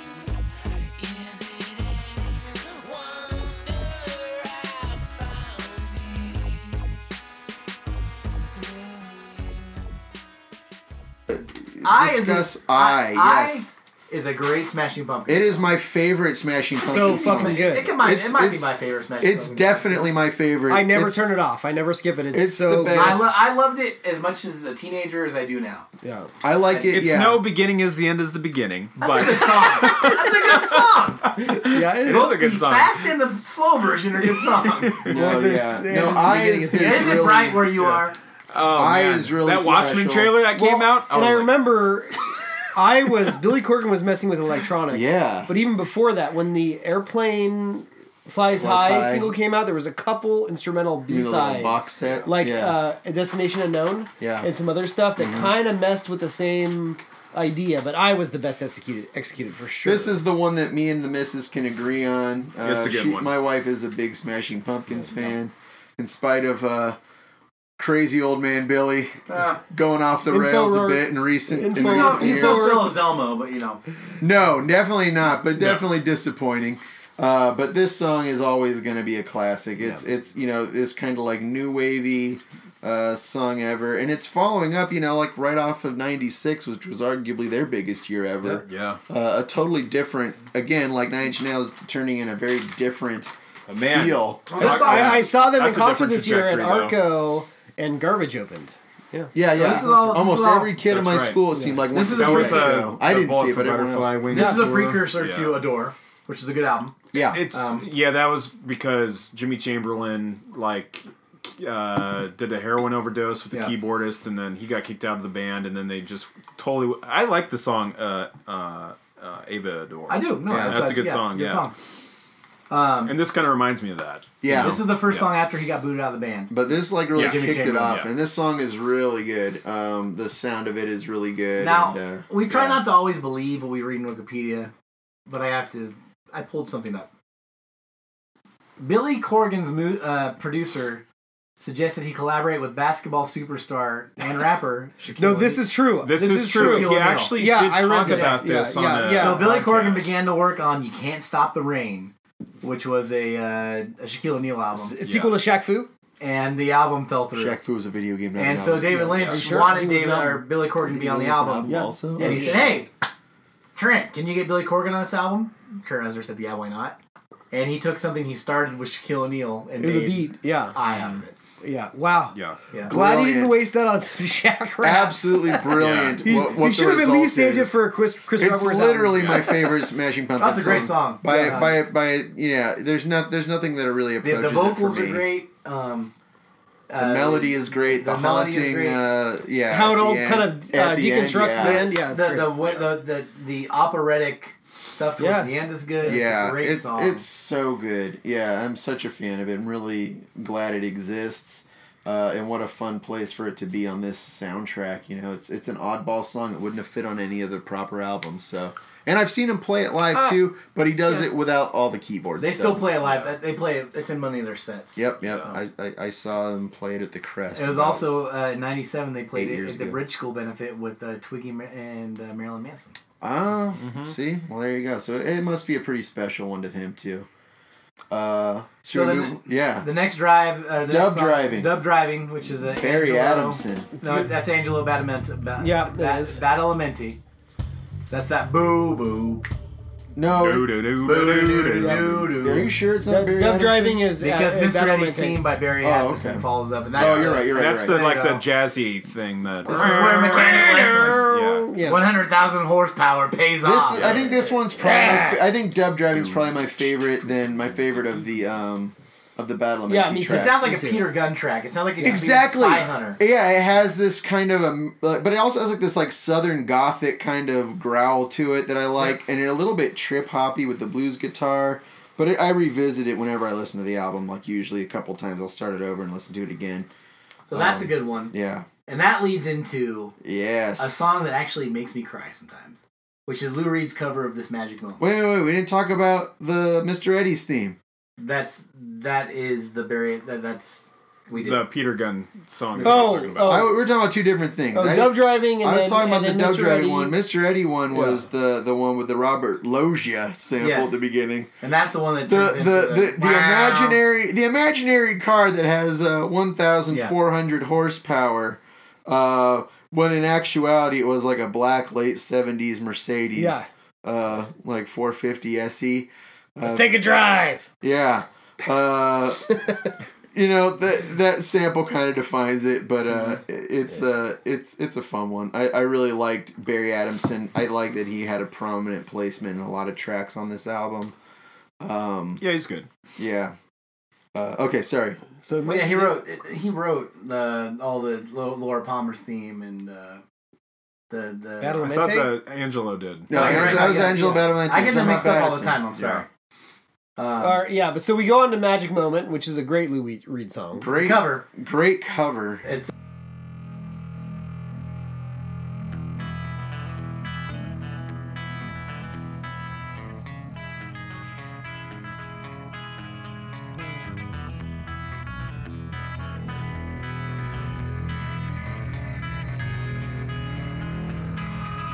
This magic moment, so different and so new, was like any other until I met you, and then it happened. It took me by surprise. That drumming that song guitar in it. makes me emotional. Yeah. I listen to it sometimes, and I honestly it makes me think of how much I love my wife, which is I'm sorry. Okay, No, he's that's about fine. to, That's good. It's just yeah, he's about to lose it. there's that part. It's a cover of an old 60s staple or something. The Drifters, yeah. The Benny Drifters. King and the Drifters. And that part, it's funny because But written by Doc Pomus, and he wrote it as part of a tribute album to Doc, the guy who actually wrote that song. it's a pretty old timey faithful cover, but at the same time, in the background there's Lou Reed drones going on throughout Yeah. the entire thing. That's cool. But that part where he slows it all down and go, sweeter than wine, softer than a summer's night. Mm-hmm. Well, I love it when he slows it down in the middle of the Yeah. song. I love some Lou Reed. I love Transformer. I love stuff, but in the 80s and 90s, he started just talking through songs. Yeah, Just right. He's not talking. singing. He's just. He's not. He's just talking. Standing on the corner. That's what I'm doing right now in New York. I'm standing on the corner. It's not actual lyric. Don't quote me on that. But this he actually put his heart into and sang, can and actually it was great. Yeah, I love this sing song. some, I love this song. Yeah. As such a vocal. Tom Waits fan, why do you have a problem with talking? Yeah. Tom Waits only would have one or two tracks an album where he just talked through. Sure. Because that's not as when he's doing his thing, Tom Don't Waits. defend him. It's just so different. I mean, I could see how they'd be in the same boat. He would on do the same trip. Circus. That was one song on one album where he talked through it. Every song had one spoken word track, except for Foreign Affairs, which I don't like that album, which is all spoken word. It's all beat. I love Tom Waits. Don't get me wrong. Jesus Christ, I love Tom. I was just trying to bust Eric's balls. Yeah, well, But that lyric trying. song's great. So then we get two more instrumentals. And also, Lou Reed was kind of enjoying a mid '90s revival at this point too. They did the remaster of the remastered Velvet Underground right. albums. It's probably at around this the time they point. did the reunion tour too. He featured prominently on the Train Spotting soundtrack the summer before this. Oh right, Perfect Day. Yeah. And Yeah. that's a great That's song a too. great So, song. yeah. Good God. it's very fitting. He belongs timeline wise on this, but also kind of thematically. I was listening to the Train Spotting soundtrack one time in my room. This is when I was living at home. And my dad pops his head in. What the hell are you listening to? Are you going to commit suicide? The Perfect Day is a great song. Yeah. Yeah. Might as well play it at my funeral, goddamn. I think of that as a very uplifting song. Yeah, I know. But I mean, I don't know. It's used contextually and filmed to different effect, but I don't feel Yeah. like it's inherently a sad song. I think It's great. Yeah. It's great. It's like a brief glimpse of appreciation of life. And even if it's sad, from an otherwise sad person, even if it's sad, it's that a- one moment is a beautiful exactly moment for them. So. exactly. I think it's a sweet song, So we all agree that that's a great cover. and that's a great cover. Yeah, sorry to Back when I worked at Carl's Jr., Carl's Jr. Bros. there was a That's old, tall, fat man with no teeth that lived in a trailer park named Don. And he was a notorious drunk and just a weird guy that had stories about sex with little women that bothered me. Weird. But one day I was listening to this when I was doing dishes, and he's like, "What is that?" What? It's just this Lost Highway soundtrack. He's like, "No, they took a beautiful song and they made it. It's a pretty good version of that song." And this old guy that was 30 years older than me and about He was trying to figure it out halfway through his Yeah, it's speech Tremors. there that it was He's actually having a okay. moment of clarity. It was actually okay. I really like that cover. So yeah, then you got another Barry Adamson song, Mr. Eddie's Theme 2. Had a James Bond kind of intro. Jazzy organs throughout it. Really liked it. Then Fred and Renee Make Love, which is another Angelo Badalamenti song. Another interesting one where it's like I feel like they just lifted it right out of the movie. You know, it's like the score background with like their heavy breathing. Right. Yeah. I want you. Yeah. And then so the next track is from one of probably when I rank my top 50 bands, they're in the top 25. Yeah, Marilyn Apple of Manson. Sodom by Marilyn Manson.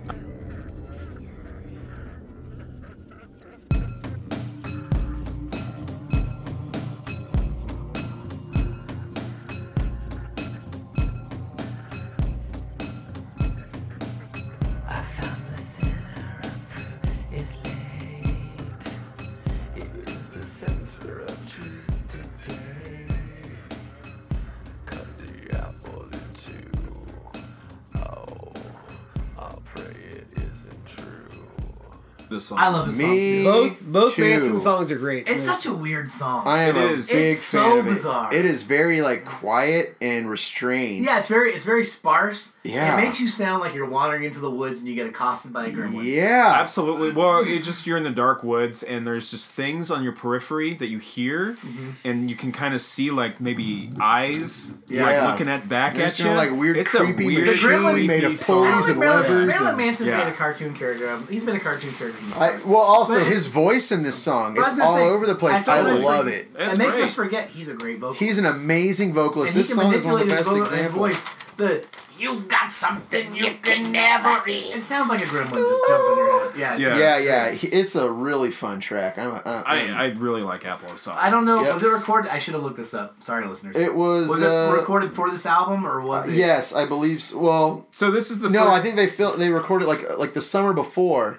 So you guys probably both read Sean Beavan was on it. Yeah. Marilyn Manson book. Yeah. Yeah. I didn't read So it. there was some hay around this time between Marilyn Manson and Trent Reznor because, according to Marilyn Manson, David Lynch and Marilyn Manson were in communication before, and that Marilyn Manson was going to do the soundtrack, That would have been that good of a That would soundtrack. not have been very good. and not at all. Trent swooped in when. That sounds like malarkey to me. Yeah. Right, but if you go back and look in the autobiography, there was definitely some hurt feelings around this particular, and that was kind of the beginning of the falling out between Trent Reznor and Marilyn Manson until they got back together. So during the because of this, Starfuckers we got video. Starfuckers. Okay. Yeah. Yeah, but then even their Starfuckers, I think they quote unquote broke up again because one wanted to be an adult and the other wanted to be a cartoon character. Right. You know. Yeah, I don't know if there's. Yeah, I don't know. I don't Drugs think are there's a hell any- of a drug. I know, You know? exactly. The perfect drug Yeah. for ruining Yeah. friendships. But that song is a great song. That song, is a unique. the weird and, like just percussion of just the use of some kind of bell. Yeah, it's good. yeah, the whole very thing from good. beginning to end. It's one of my favorites.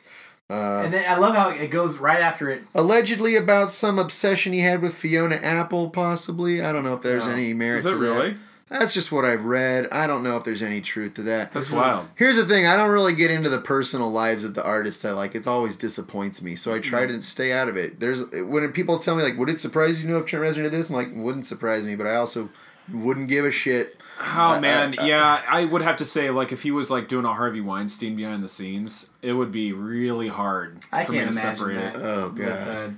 With all the other. God damn it. Don't put that idea in my head. I don't want that to ever be a possibility. But you know, it is the reckoning right now. Oh, I mean, God. shit, like even your heroes, but I like, know. I feel like out of all the people out there, he seems more genuine than a lot of people, and that Yeah. right, that wouldn't add up. Yeah. right. You know, I mean, it was I- disappointing when Tweety And it Ramirez was, yeah. and Jordy White. I was like, oh, one of my man, childhood heroes shit. is really definitely. He's like such a serious person that I think he'd be too awkward to Yeah. flirt with someone. Yeah, You know what I mean? Let alone be inappropriate. totally. So it goes I don't think his into- personality would allow for The it. next track Right. is by Antonio Carlos Jobim, Oh yeah, what a fun And- one! This is a and yeah, tropical Intensity, Brazilian jazz. which is just doom, dun dun. Yeah, this could easily But- been on an Ultra Lounge sampler Yeah. at the Yeah. same era. It's which like was, a breezy little tune. You know, and that was a whole thing that was happening in 96, 97 too, I should say. that whole cheeseball like lounge revival kind of thing happening. Which definitely leads into another Barry Adamson song. Absolutely. Something Wicked This Way Comes. Which the spooky little the Classics 4 sample, Spooky Little Girl Like You. That's a fun little trip hop kind of song. I really enjoy that Barry Adamson track. It's timely again for the era, that kind of down tempo trip hop kind of almost easy listening sort of thing. But then again, you could picture it as much on this album as you could imagine hearing it on like the Quiet Storm, like that kind of smooth jazz radio station. They used to play the Twin Peaks theme all the time on that station. I remember when I was a kid in Sacramento, my mom would listen to that shit, the KSSJ 94.7 Smooth Jazz The City. And they would literally on Saturday morning, I'd like wake up, run for the funny pages. Their saxophone was like my mom would be like, reading the newspaper, just listening to the radio in the living room, and I would hear the Twin Peaks theme song perpetually. They played it all the time. Yeah. So it makes sense that kind of feel is on this, But I like that song. Again, I always kind of come back to the Barry Adamson songs. Aside from the pop hits on this song, I really enjoy his tracks. Those are the highlights of the. They always stand out to me. Composed music for sure. So and that leads us right into another Marilyn Manson gem, which is their cover of "I Put a Spell on You."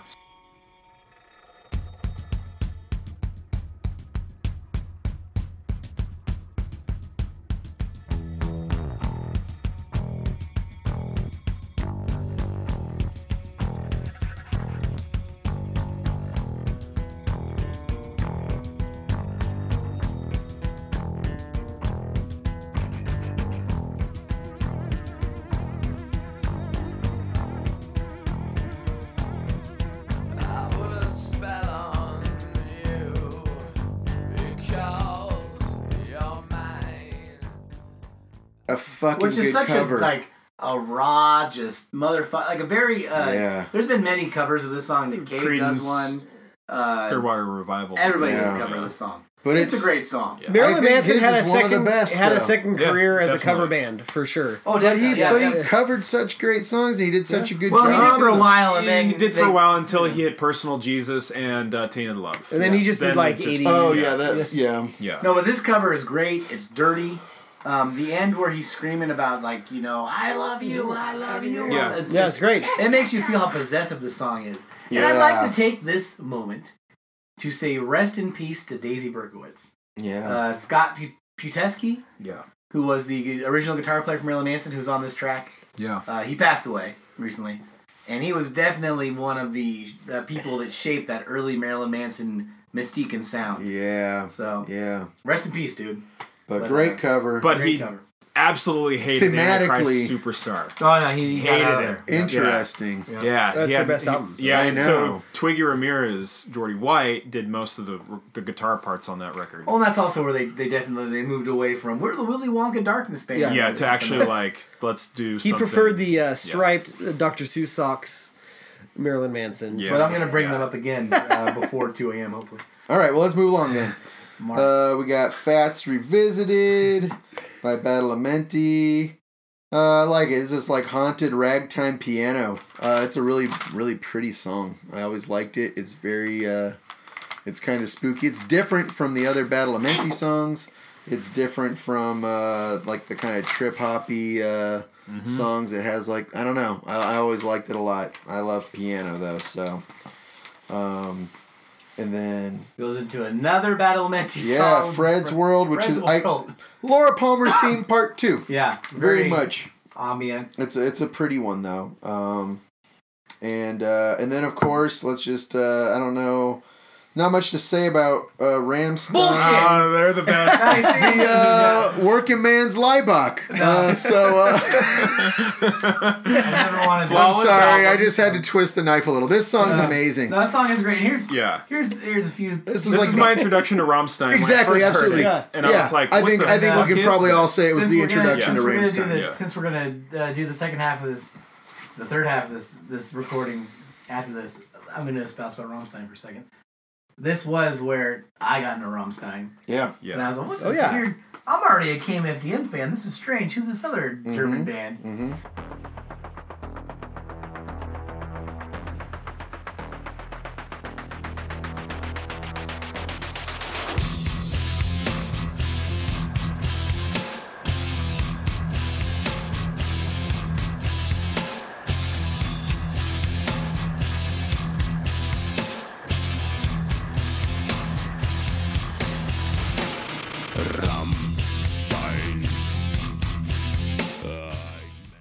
I don't know if you guys pay attention, but in this song, that riff lasts throughout the entire song. It's so From the good. very start to the very end. It's so just that catchy riff too. It's such an never drops out. earworm. Yeah.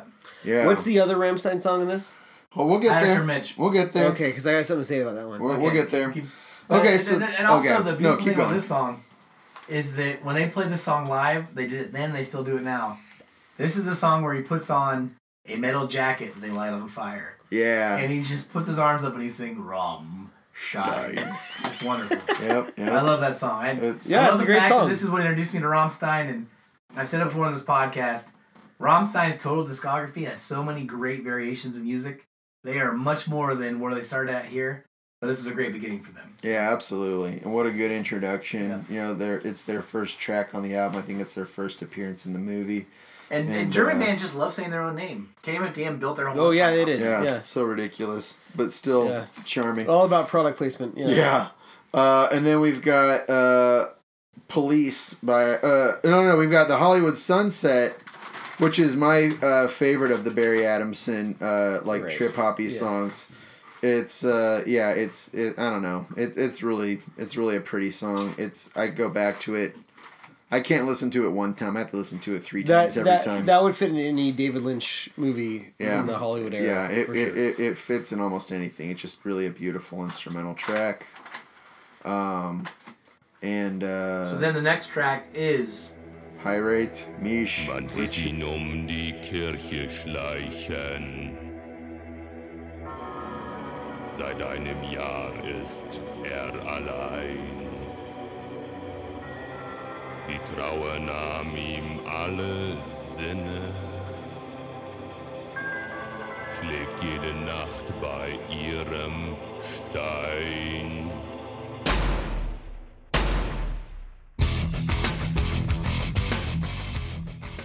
So one thing Bunch of- interesting about this is that Mitch Richmond. This is the edited version, as you can seek out the original. Yeah. The original. Guitars, a ton of German words. Yeah. What I thought was interesting is I was watching this movie with the Amazon trivia flashing at me. Yeah. And the song plays while Bizarre is walking around the mansion looking for the money, but you find out this mansion is actually there's probably some like occult shit going on here. Yeah. And the words are like, I was walking around the church. I was walking around the church. Like that's what the words are. Yeah. So it actually like this is some occult church, this mansion.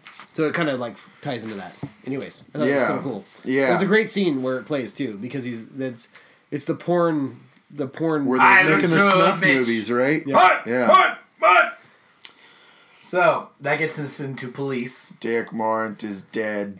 You know, and this Police track is great. It's Angelo Badalamenti again. Yeah. And a lot of it's just intensity building. It's an ambient building drone. Yeah. But that drone builds so well to Drive Her Down by... Oh, yeah. Trent Reznor.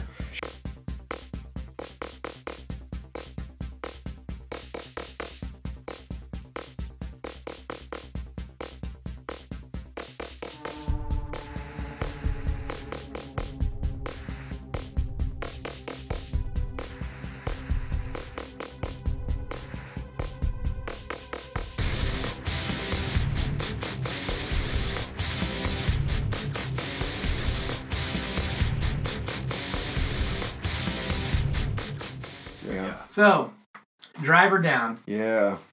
Is a great track. Oh, God. And yeah. So Trent Reznor's he's working on the Quake soundtrack he put out the year before. Yeah. There's some similarities to that first track and the Oh, yeah. playing. And, like, there's some riffage in Drive Her Down, which is like Metallica-esque. Yeah, but also kind of ties in. Kind of reminds me of Quake. It has this instrumentalness to it.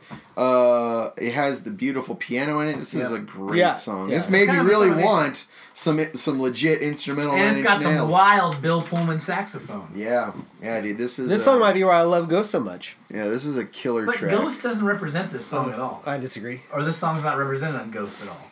I disagree. I don't know enough about Ghosts, Yeah. so I'll have to revisit. Yeah. Can't wait till I took an a entire Nine Inch episode by Nails break. myself. Dive back in.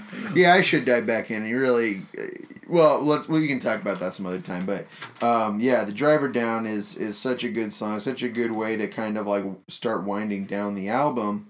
Right before we got to the edit of the spooky outro version of That is Trent Deranged. Reznor playing the saxophone. That's It awesome. is. It's the first time he's done it since Purest Feeling. It Oh. says. Wow. What I like about it is that this I like track- he was like, I'll never touch Purest Feeling The again. Okay, fine, one more time. the plinking Yeah. plinking piano and the Yeah. saxophone, Yeah. they really kind of sum up like it's perfect for Lost Highway. Yeah. Yeah. Saxophone's a big part of it. I mean, Yeah. Bill Pullman's like honking on that bobo. Yeah. Honking on Bobo. Honking on Bobo. God, He could not give us a no honk guarantee. honking on Bobo. Yeah, that might be uh, Aerosmith's best. Driver Down's a badass song. I've always loved that Yeah, song. dude. I've That always thought it song, that rocked. song was Yeah. killer. All right. So I think we should. in the Om Deranged reprise, Yeah. the way it Yeah. comes back in with Everything's cyclical. funny how secrets travel. Yeah. It's great. Yeah. Yeah. Thematically with the But one movie, thing I think is he underappreciated escapes into his other reality. is that towards the end of it, Philip Jeffries really starts banging out the piano nonsense. Like the bum ba bum ba bum. Oh, I love it I though. love it. I absolutely love it. Yeah. I absolutely love it. I love how you've basically, a couple times in this episode, not the real person's name, but whoever they play on Twin Peaks. I'm glad you caught that. Yeah. All right. So So Lost Highway was a great soundtrack. We think it outshines the movie. Yes. Yeah. yeah, that's Wholeheartedly. a 8 out of 9 inches And so as far as I'm concerned. The Angelo stuff and the Barry stuff, like, Oh, all Barry, blends together. Barry. Barry hits The Barry out stuff hard for alone me. is 9 out of 9. I don't know. Actually, I would say some of the other stuff I'm not a weighs it jazz down. guy. I'm not a jazz guy. Me neither, Yeah. but still, man, that Not a shit's jazz good. guy. I'll give it a 6.75 nails. Really, you're not Well, a big 6 fan out of of that? 7. I would give it 8 out of 9 inches. Yeah, I would I- also give it an 8 out of 9. I- In that spite of whole- the fact that that whole I album- don't have love the patience for all perfect that drug, jazz and I shit. think that Solid once he was 6. generous with what he did with the rest of the album. All right, let me see All right. here. Just based off of the track listing alone, let's see. I'm Deranged. I like that one. It's on there twice. Video Drones doesn't count. Perfect Drug's great. Eye's great. This Magic Moment's great. Apple of Sodom's great. I Put a Spell on You. If you notice, I am like... You don't like the instrumentals. I- You never you don't like like instrumentals. instrumentals. You never like instrumentals. I like instrumentals. No, you that- don't. No, I you do. don't. I know you don't. I do. No. I do. I just don't like these because, like, the No whole time way. I'm just You don't like like Mr. Eddie's theme? It's so fucking good, man. That's like fine. that's fucking genius. Like That- music it's genius, composing right Mark. there. Peter It's Gunn, fine, like, Yes. but it's a All right. score. It's a score in that Sure, sense. you're right. So is the fucking John Williams fucking Star Wars track one fucking Wow.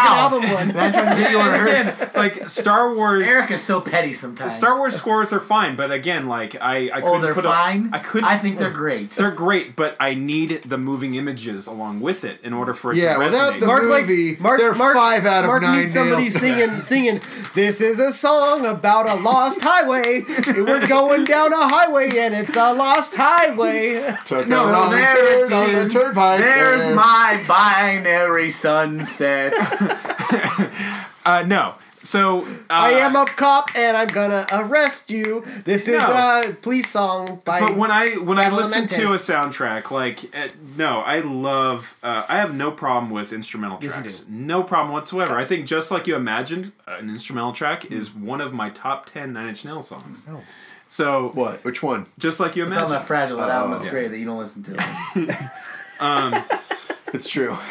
But it just I actually this album it doesn't do anything for me. Sure. I mean I love the pieces, but they could have been on any soundtrack for me. You know. Disagree. Yeah, Fully yeah. disagree. I could listen to this thing. I all the actually way like through. the Natural Born Killers soundtrack a little bit more than Interesting. Lost I can listen to Very it from. I interesting. think this is a better, fully. Okay. Anyways. Agreed. Yeah, I think this is a more fully realized So- soundtrack, score, and album. All right, well, however, I like the Nine Inch Nails song on Natural Born Killers better than the Nine Inch Nails song on this one. Sure. Interesting. Moving right along. But I we're like gonna Driver Down though. We're gonna. But not Yeah. an actual 9-inch. We're gonna try to finish off Yeah, this evening. yeah. I'm Let's afraid talk of Americans. Let's talk about Closure. Oh, Sure. Wait a minute. We're gonna delve into Closure. Well, We're there's not delving into it. We're gonna do it. yeah, we're gonna do a quick one, but it was a whole Halo. Can you hand me a beer? It was a whole Halo. So okay, let's real quick. How did you feel out when Closure came out, Joe? Do you remember? Oh, I mean, I was fucking psyched. It was as important as a new album. yeah, Yeah. I went and I got it from Tower on Christmas Eve. It was such And a watched it after my family went to bed. perfect collection of what has come, and how we got to where So we are. the first VHS was every music video Ugh. up until Perfect got it backwards. Drug.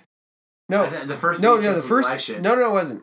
The first one was music videos. Yeah. You're right. Up until Perfect Drug, Yeah. not including the broken video stuff. They had some of those videos, Yeah. but not like gave up. They re-recorded that one with Marilyn Manson And and, also some live Filter videos. and some Including live the video videos. that the police found in the cornfield. The hard. Oh yeah, Yeah. yeah. Which I asked Mark. What a Down gem! in it. I texted Mark today and asked him to incorporate some What a- sound samples from That's that. right. What a gem! Yeah, Did Yeah. they just call them idiots? yeah. I showed that to my wife, and she was like, "Is this real?" So, I was like, "Yeah." No, this Listeners, is- there's no yeah. way to explain this on there. Just go look up hard copy Nine Inch Nails. It's probably the most amazing thing you'll see all year. Hard copy Nine Inch Nails. We'll put it in the It's liner it's so notes. good. Second VHS was a documentary of their live tour, mostly the Self-destruction. self-destruction Self-destruction. tour, a little bit the tail end when David Bowie got involved, Yep. but mostly the first half No, there's some good. with There's some Marilyn good, Manson. There's some good behind the scenes stuff with Marilyn Manson. Some good behind the scenes stuff with David Bowie, which is really endearing because when they're hanging out with David Bowie, you can tell they're just like, we're touring with David Bowie. Yeah. Yeah. When they're hanging out with anybody else, they act like fucking idiots backstage, Yeah. smashing shit. There's or some whatever. good Yeah, stuff there's some with fucking the Jim stupid Rose shit. sideshow. Yeah. Buzz Osborne shows up Yep, from the yep. Melvins. Yeah, dude. Melvins. Which I think might be Yeah. the first time I knew who Buzz was, who's Yeah. like my idol. Yeah. You know, that was great. That was cool. Those live performances are all really good. Yep. Um, All the live stuff. And is also, great. I really like that they really do a good job of like this angry guy who you just knew from being angry. Yep. They do like you watch that, you're like, oh, he's a normal nerd. Like Yeah. really, all the stuff of him just sitting around like in between shows and stuff. I mean, this is typical shit you learn about a band when you watch them, but when a band's image is so based upon being dark, Yeah. seeing that they're all just goofballs Yeah. is a lot of fun. Yeah. Pretty cool. They're just I do kicking around remember being when rock stars. Joe and I watched it very recently Yeah. together. And when they start smashing it backstage, we were both like, "Oh, they're better than that. What are they doing? No, they're not. What are they doing?" And then like Buzz Osborne walks by and he acts like he's like right out of a mental hospital. He's like, "Can I do one?" It was so weird. Do you remember that? yeah, yeah, But I believe he nails it. yeah. He does. He does. And everyone like gives him a Yeah. high five like Yeah. he's a special ed kid, and it was just like, who is that guy? Because I didn't listen to the Melvins at that time. No. And then when I saw the Melvins open for Tool, Tool. later, We were there. Yeah. Same. yeah, Both nights at the fucking memorial, man. yeah, I was like, that's a School good nights. band. I don't know how my parents let me get away. They let me get away with whatever the fuck I wanted. I didn't get in any Look- trouble, so they're like, okay. But based off of that little snippet and closure, I actually thought that there was something mentally wrong with Buzz Osborne. He's one of the But then, most like, when you- rocking people in the world. I know, and then like I've seen him in interviews. He's amazingly articulate and hilarious Did you watch and funny. that documentary Daniel from, like, 2 years Johnston's ago? separated at birth. See, that's what I mental thought. twin. That's Yeah. what I thought. Mark, Yeah. did you watch that documentary from a few years ago? No. Did you watch that? Yeah, yeah, that's great. I'll That's send great. you a Yeah. link to it. He's a shark of a businessman. I'm gonna make money Yeah. off people. No, but Closure was great. Great, yeah, great video. It humanized a band that I like. I never thought that Turner was inhuman, but I was able to make them feel like less of a distant, Yeah, he got- angry artist right. thing. Yeah, he didn't. Oh, He they're doesn't just live guys in, too. in an art No. museum. He's Right. he's like a regular. And a great collection of music videos too. A great. And he video. runs around with a dog in a few scenes, and I really am A happy. true with that. That nerd's dog nerd, like, really. ended up like Yeah. jumping off of a balcony and, Oh, no. and dying on tour, and he like pulled out a tour. Well, of course. Yeah, that was. I think that was the dog. That was the Daisy. dog that you can hear him on the Physical song. That Yeah, was his Oh, dog. man. It makes me sad. Yeah. yeah. All right, so from there we go to that was remixes. Closure. And so now we're gonna end tonight's Wait, episode. we were talking about I'm Afraid of Americans. That's part of the remix roundup. Oh, that's the first, okay. That's Sorry. the first entry. So we're gonna Sorry. do the remix roundup. We're not gonna listen. No, no. Dear There- listeners, if you're still with us, I love you. There's so much to talk about, but Sure, we're listener, gonna His stuff was remixed. He was remixing other people. It was a weird time. Yeah, it was a lot. In fact, no, he we're actually gonna start before I'm Afraid Americans and go real quick. That video. They remixed a KMFDM song in '94. Yep. Light. Light's a great song.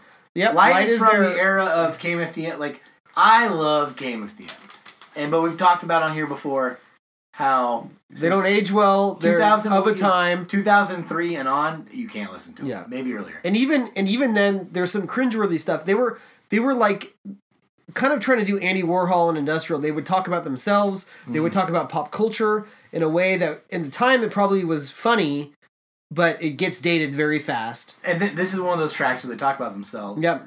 But the riff is so good. Yeah. So Light. good. They actually Yeah. say so good, I think, in the Yeah. song. Yeah. This in, is in their a world full of freaks, open your eyes. Yeah. What we do For you, don't good for you. Yeah. Don't be afraid when you realize. It's all good. And the sound. This is actually. Yeah. It just sounds like the original song, but longer. Yeah. Yeah. Some I don't heavier. even know if Nine Inch Nails had anything to do with this. Some heavy. Yeah. Well, he remixed it. Some heavier drums. Some heavier guitars. But In this era of and this song is very much has a really good groovy riff, and the best KMFDM songs were actually, remember how earlier we were talking about Paul Barker was the guy from Ministry? Yeah. Gunther Schultz Yeah. in KMFDM was the guy. Yeah. He wrote all the awesome guitar parts. When he left the band in 1999, they got way worse. Yeah, Right. absolutely. And he Everything I was after gonna say, Symbols. yeah, And you're exactly. like, oh, that you're was like, like their oh, send-off Symbols album, was really. great. Yeah. He's on Audios too, which I Oh stand yeah, by. Audios is okay. Sure, sure. All But right. after that, he's not there, and they're just not nearly as good. Okay. And he was like, the guitar work on this song, a lot of his groove work was why it's good. Okay. The other remix I like a lot, and I'll turn it over to you. They did the Mother Inferior Got Her Gun, All right. which was Get Your Gun remix by Marilyn Manson. And that was from the Marilyn Manson in the Spooky Kids era, kind of. It was off of the... It was off the first album. Yeah, that was And the the first single. Yeah, but it that was back. the Get Your Gun. That was back single. when we were talking about earlier when Daisy Burke, like it's still the madness of Willy Wonka. Oh, era. sure, yeah. And it was all about. I was thinking about it recently. It was all about, I guess, a doctor who performed abortions named David Gunn was killed by a Christian fundamentalist, and that's why it's called "Get Your Gun" with two. Was that like back in like 92 or something like that? Yeah. And then, I remember pseudo morals work real well for the talk shows in the week, that whole lyric thing.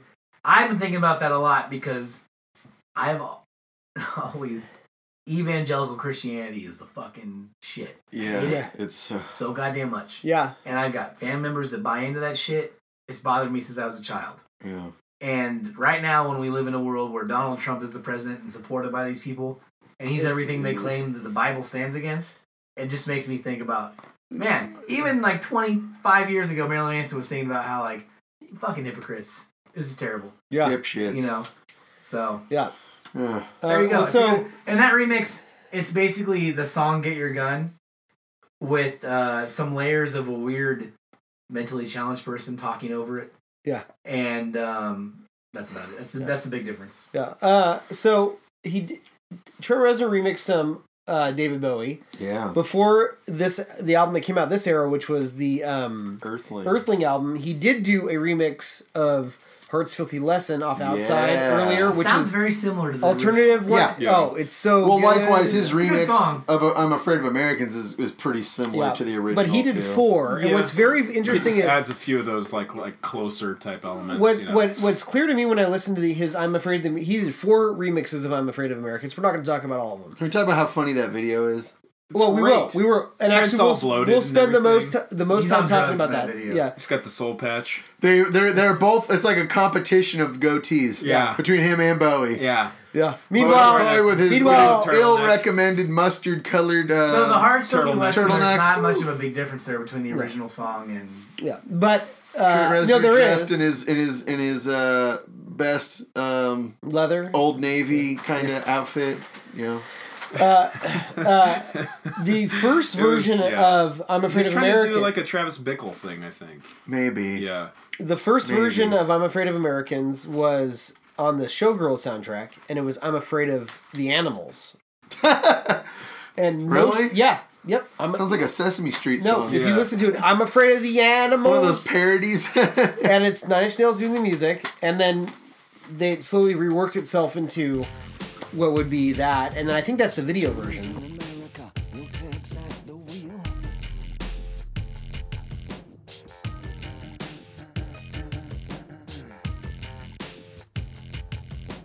No one needs anyone, they don't even just pretend. John is in America. I'm afraid of Americans. I'm afraid of the world. I'm afraid I can't help it. I'm afraid I can't. I'm afraid of Americans. I'm afraid of the world. I'm afraid I can't help it. Yeah. So there's four Muppets versions. parody song. They're all worth listening to, and it truly is a great crossover of Nine Inch Nails and David Bowie. Yeah. So, It's a good song. It is a good song. it's a great song. It's the best song off that album. I And love. the comment on I gun violence. love- We had no idea how prescient it really would be, though. Yeah. I mean, Yeah. I couldn't have imagined. And I remember Mark and I saw that together for the first time on M2 or whatever. And We were excited it was coming. Yeah. And Trent was small- the cab driver all along. I know. His name's Johnny. He's Johnny. an American. God is an American. It's really God hard. is Johnny- real, and he's an American. Johnny wants sucking a Coke. Yeah. That album also reflects has these Small times. Wonder, which is a great song, but a Little Wonder. Little Wonder. Small Wonder, the TV show. Little Wonder, but that's a better song. I'm afraid Americans is a better song. Kurt Reznor walking around firing fake guns at David Bowie. So there's a lot 7 of Years in Tibet is another good song off Earthling. right. That's a good right, one. Brings yeah. out the saxophone. Yep. Yeah. Saxophone. So that's I'm Afraid of Americans, and then Yeah. And it was originally they recorded it for Outside, which is probably why it was able to be featured In in Showgirls. Showgirls. But it was an outtake. Funny- They didn't. Yeah. Funny thing is the They same redid the whole director thing. of Showgirls did fucking Starship Troopers, where they did a David Bowie song, but they changed the lyrics to it. That's right. That was also a Paul Verhoeven. Yeah. What was movie. it? They changed 21st Century Girl, the 24th Century Girl. They changed the lyric. Anyways, whatever. So then there was other remixes that happened. There was So how do you feel about Pleasant Smells by 12 Rounds? Do you have Oh. much to say? not much to say about that remix, but what I liked about that soundtrack was they called it the Nothing Collective, where it was like him and Jack Dangers on one song, and like Charlie Clouser and fucking Luke Vibert. So like there was like a 6-month period where that could have been a real thing. Yeah. Where like all these amazing electronic artists were doing stuff together, and the remix for that isn't mind blowing or anything, but I love that concept. And how many of You know, them that's also where appeared on that Atticus Ross, Perfect too. Drug single remixes? Atticus Ross and his wife Claudia Sarn Future Nine Inch are Nails. 12 rounds. Oh yeah. Mastermind. Yeah. So we got two more things to talk about. A lot of Seeds Well, Planet. I'll get you there. I know where you want to end with. We're gonna end strong. Okay. This is not a remix. Did you guys all? I bought this MP3. Like I literally bought it for like $2.99 on Napster or some nonsense when it came out. You paid for Napster? Whatever it was. The Josh. I got a bridge to sell you, Steve. the Josh Wink song "Big Black Bomb." It's so good. Josh It's a great song. Wink. It's so good. Now- That takes me back. This is a great song. Josh Wink basically he was just making this song, and one of his producers there. decided, "Hey, why don't you throw some vocals on this?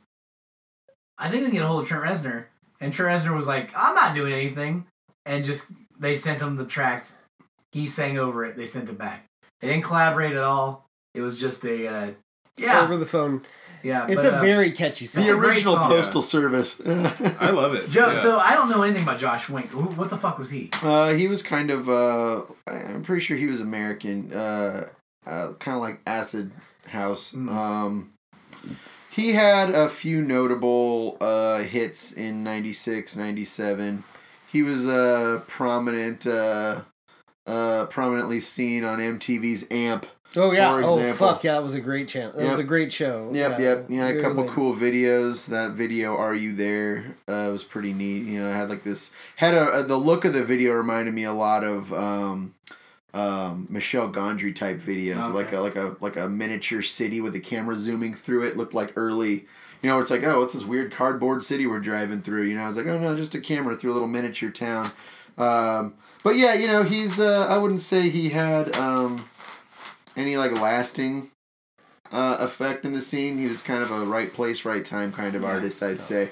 Great song. Yeah, it's cool That's a great song, and it's definitely he just mailed him the. He was like, "Hey, I need vocals," and they were like, "Here's 5 people available." Yeah. Oh, I like Nine Inch Nails, and they sent Reznor, and he gave him vocals. Yeah, and it's a fucking so catchy. Yeah. Like, it gets stuck in my brain. A big fan of the 303 Jerry in the bag. synthesizer. It's been a long night. I appreciate everyone's efforts. No, get out of my house. Take some dog turd with you. Before I kick you all out, Eric, tell me all about the Victory remix. I will, but before I say that, I'm just gonna say, listen to Nine Inch Nails' remix of Killing Joke's "Democracy." Ooh. Was that from around these days? Yes, it is a very, very good remix. He takes haven't heard one riff from that song and one word vocal sample, and the rest is all him, and it's a fucking club banger. Well, I bet I can imagine Killing Joke's a band that the guy He was probably fulfilling a dream in that situation. To be able to do that. So listen to that. You want to talk about punk industrial? Yeah. That's Killing Joke. Do not. You will not be sorry. So, but yes, thank you for setting me up for Puff Daddy. So, this is perfect for me, arc-wise, character arc-wise. Yeah. Because at this point in my story, summer of '98, right before the fall of the bark ages of hip hop. Right. Are you a No Limit Soldier at this point? Almost, but Wu-Tang's Forever came out. No, not yet. Wu-Tang Forever came out, and I got thank you. I got very into it, but I hated Puff Daddy. But probably some Limit Soldier. I hated Puff Daddy because Biggie had just died, and Biggie was a pretty good rapper, but every Biggie song had a terrible beat, and it was all Puff Daddy's fault. I think he's kind of. I'm sorry. When I go back and listen to, I don't understand. He's okay. Yeah, he's okay. Us hip hop heads that have listened to some underground stuff know that there's better lyricists. If he didn't die, but for for mainstream stuff, he was okay. But Puff Daddy's beats made him so much worse, and like just capitalized off his death. Puff Daddy's gonna kill me now for saying that because he's listening to the show for sure. But But Puff Daddy did, I will say, go through a phase where before Limp Bizkit and all this other crap, he was like, "Oh shit, there's a rap rock crossover that I can tap into." Yeah, we should. He remixed Kashmir terribly. Well, I was gonna say he got Dave Grohl and Rob Zombie to do All About the Benjamins. And there was a whole video where he takes these kids to the prom with Lil' Kim, and they're at the prom, and it's the rock version, and Dave Grohl and the whole band is like playing, and it's Rob Zombie going like, "All About the Benjamins, yeah!" And it's ridiculous. Wow. But he did follow that up by getting Trent to remix Victory. Which is a good remix. Which is a great remix. And it shows Trent knows hip-hop. We talked about it with Big Man with a Gun. He respected it. He was making fun of it with Big Man with a Gun, but he did like the sonics of hip-hop, and his beat in that Victory mix is fantastic. And that when it hits that Busta Rhymes gibberish chorus, that does Busta Rhymes ever not yell? No, never. He's always yelling. He's got great delivery. It's very loud. It's very fast, but he never says anything. Doesn't matter. Yeah. Have you guys watched the video for this? Yeah. Oh, yeah. The video for this has Dennis Hopper as, like, the president, and it's, like, Running Man. Danny DeVito's in it? Yeah, Danny DeVito's in it. Was it directed by Hype Williams? Probably. And so what it is it's Puffy It would Combs. be the era for sure. It's Puffy Combs 97. running around and, like... Oh, Lordy. Puffy Combs it's the running Running around Man. in a, like, silent running Tron-esque atmosphere. It's the Running Man. There's videos of Biggie Smalls in the background. Yeah. And then, like... And Busta Rhymes is like a gargoyle sitting on the building going, yeah. "Where my backup bitches is at?" Yeah, and yeah. We got the real life shit! Yeah. But the remix... From front to back! Trent Reznor remix is... it's a really good remix. I appriciate that song. Yeah, and I just like to imagine him in the fucking in the fucking Charles Manson basement just fucking programming this shit out. It's very funny. Well, on that note, it is 1 a.m. Yes! Yep. This is going to be 2 episodes, folks. We covered... so much. Half a decade of music. Yep. So... We covered 3 films. We covered our shoes and dog shit. We covered numerous singles and soundtracks and remixes and. We did it, folks. We did it. All This the is way going to be from- split into 2 episodes. From Richard Pryor to Gary Busey. There you go. So, folks, thanks for listening. Again, we appreciate any iTunes reviews. Like our Facebook page. You can also find us individually on Twitter. My Twitter handle is @marked, MARCKED. And Steven, where can people find you if you want to be found? At Twitter, or @Stephen E. Chambers on Twitter. And Eric, how about you? At Donald J. Trump. At the real Donald J. The Trump. government is shut down. Eric Two Guns. That's right, Guns Akimbo, Eric That's right. Anderson. And Joe Vieira, are you anywhere on the interwebs? No. No, he's on the dark. He's on the dark. He's web. already packing up. Dark web. he's on Yeah, the dark you can web. find me on Instagram. Lots of pictures of video games and cute toddlers, and that's about it. But Joe, we'd like to thank you for joining I us. pop up Thank now you very and much, then. Joe is our Steve. favorite. Joe, as our first guest, gave us all we could ask for and more. Yep. Yes. So Perhaps hope you too much. enjoyed. Gave us 2 hours of extra content. Sorry.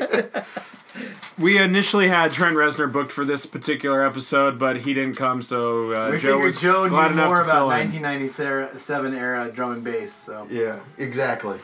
That's probably true. I'd like to rap with Trent Reznor about 97 drum and bass someday. I bet you would. That's my make-a-wish. Thanks again, folks. Have a great day.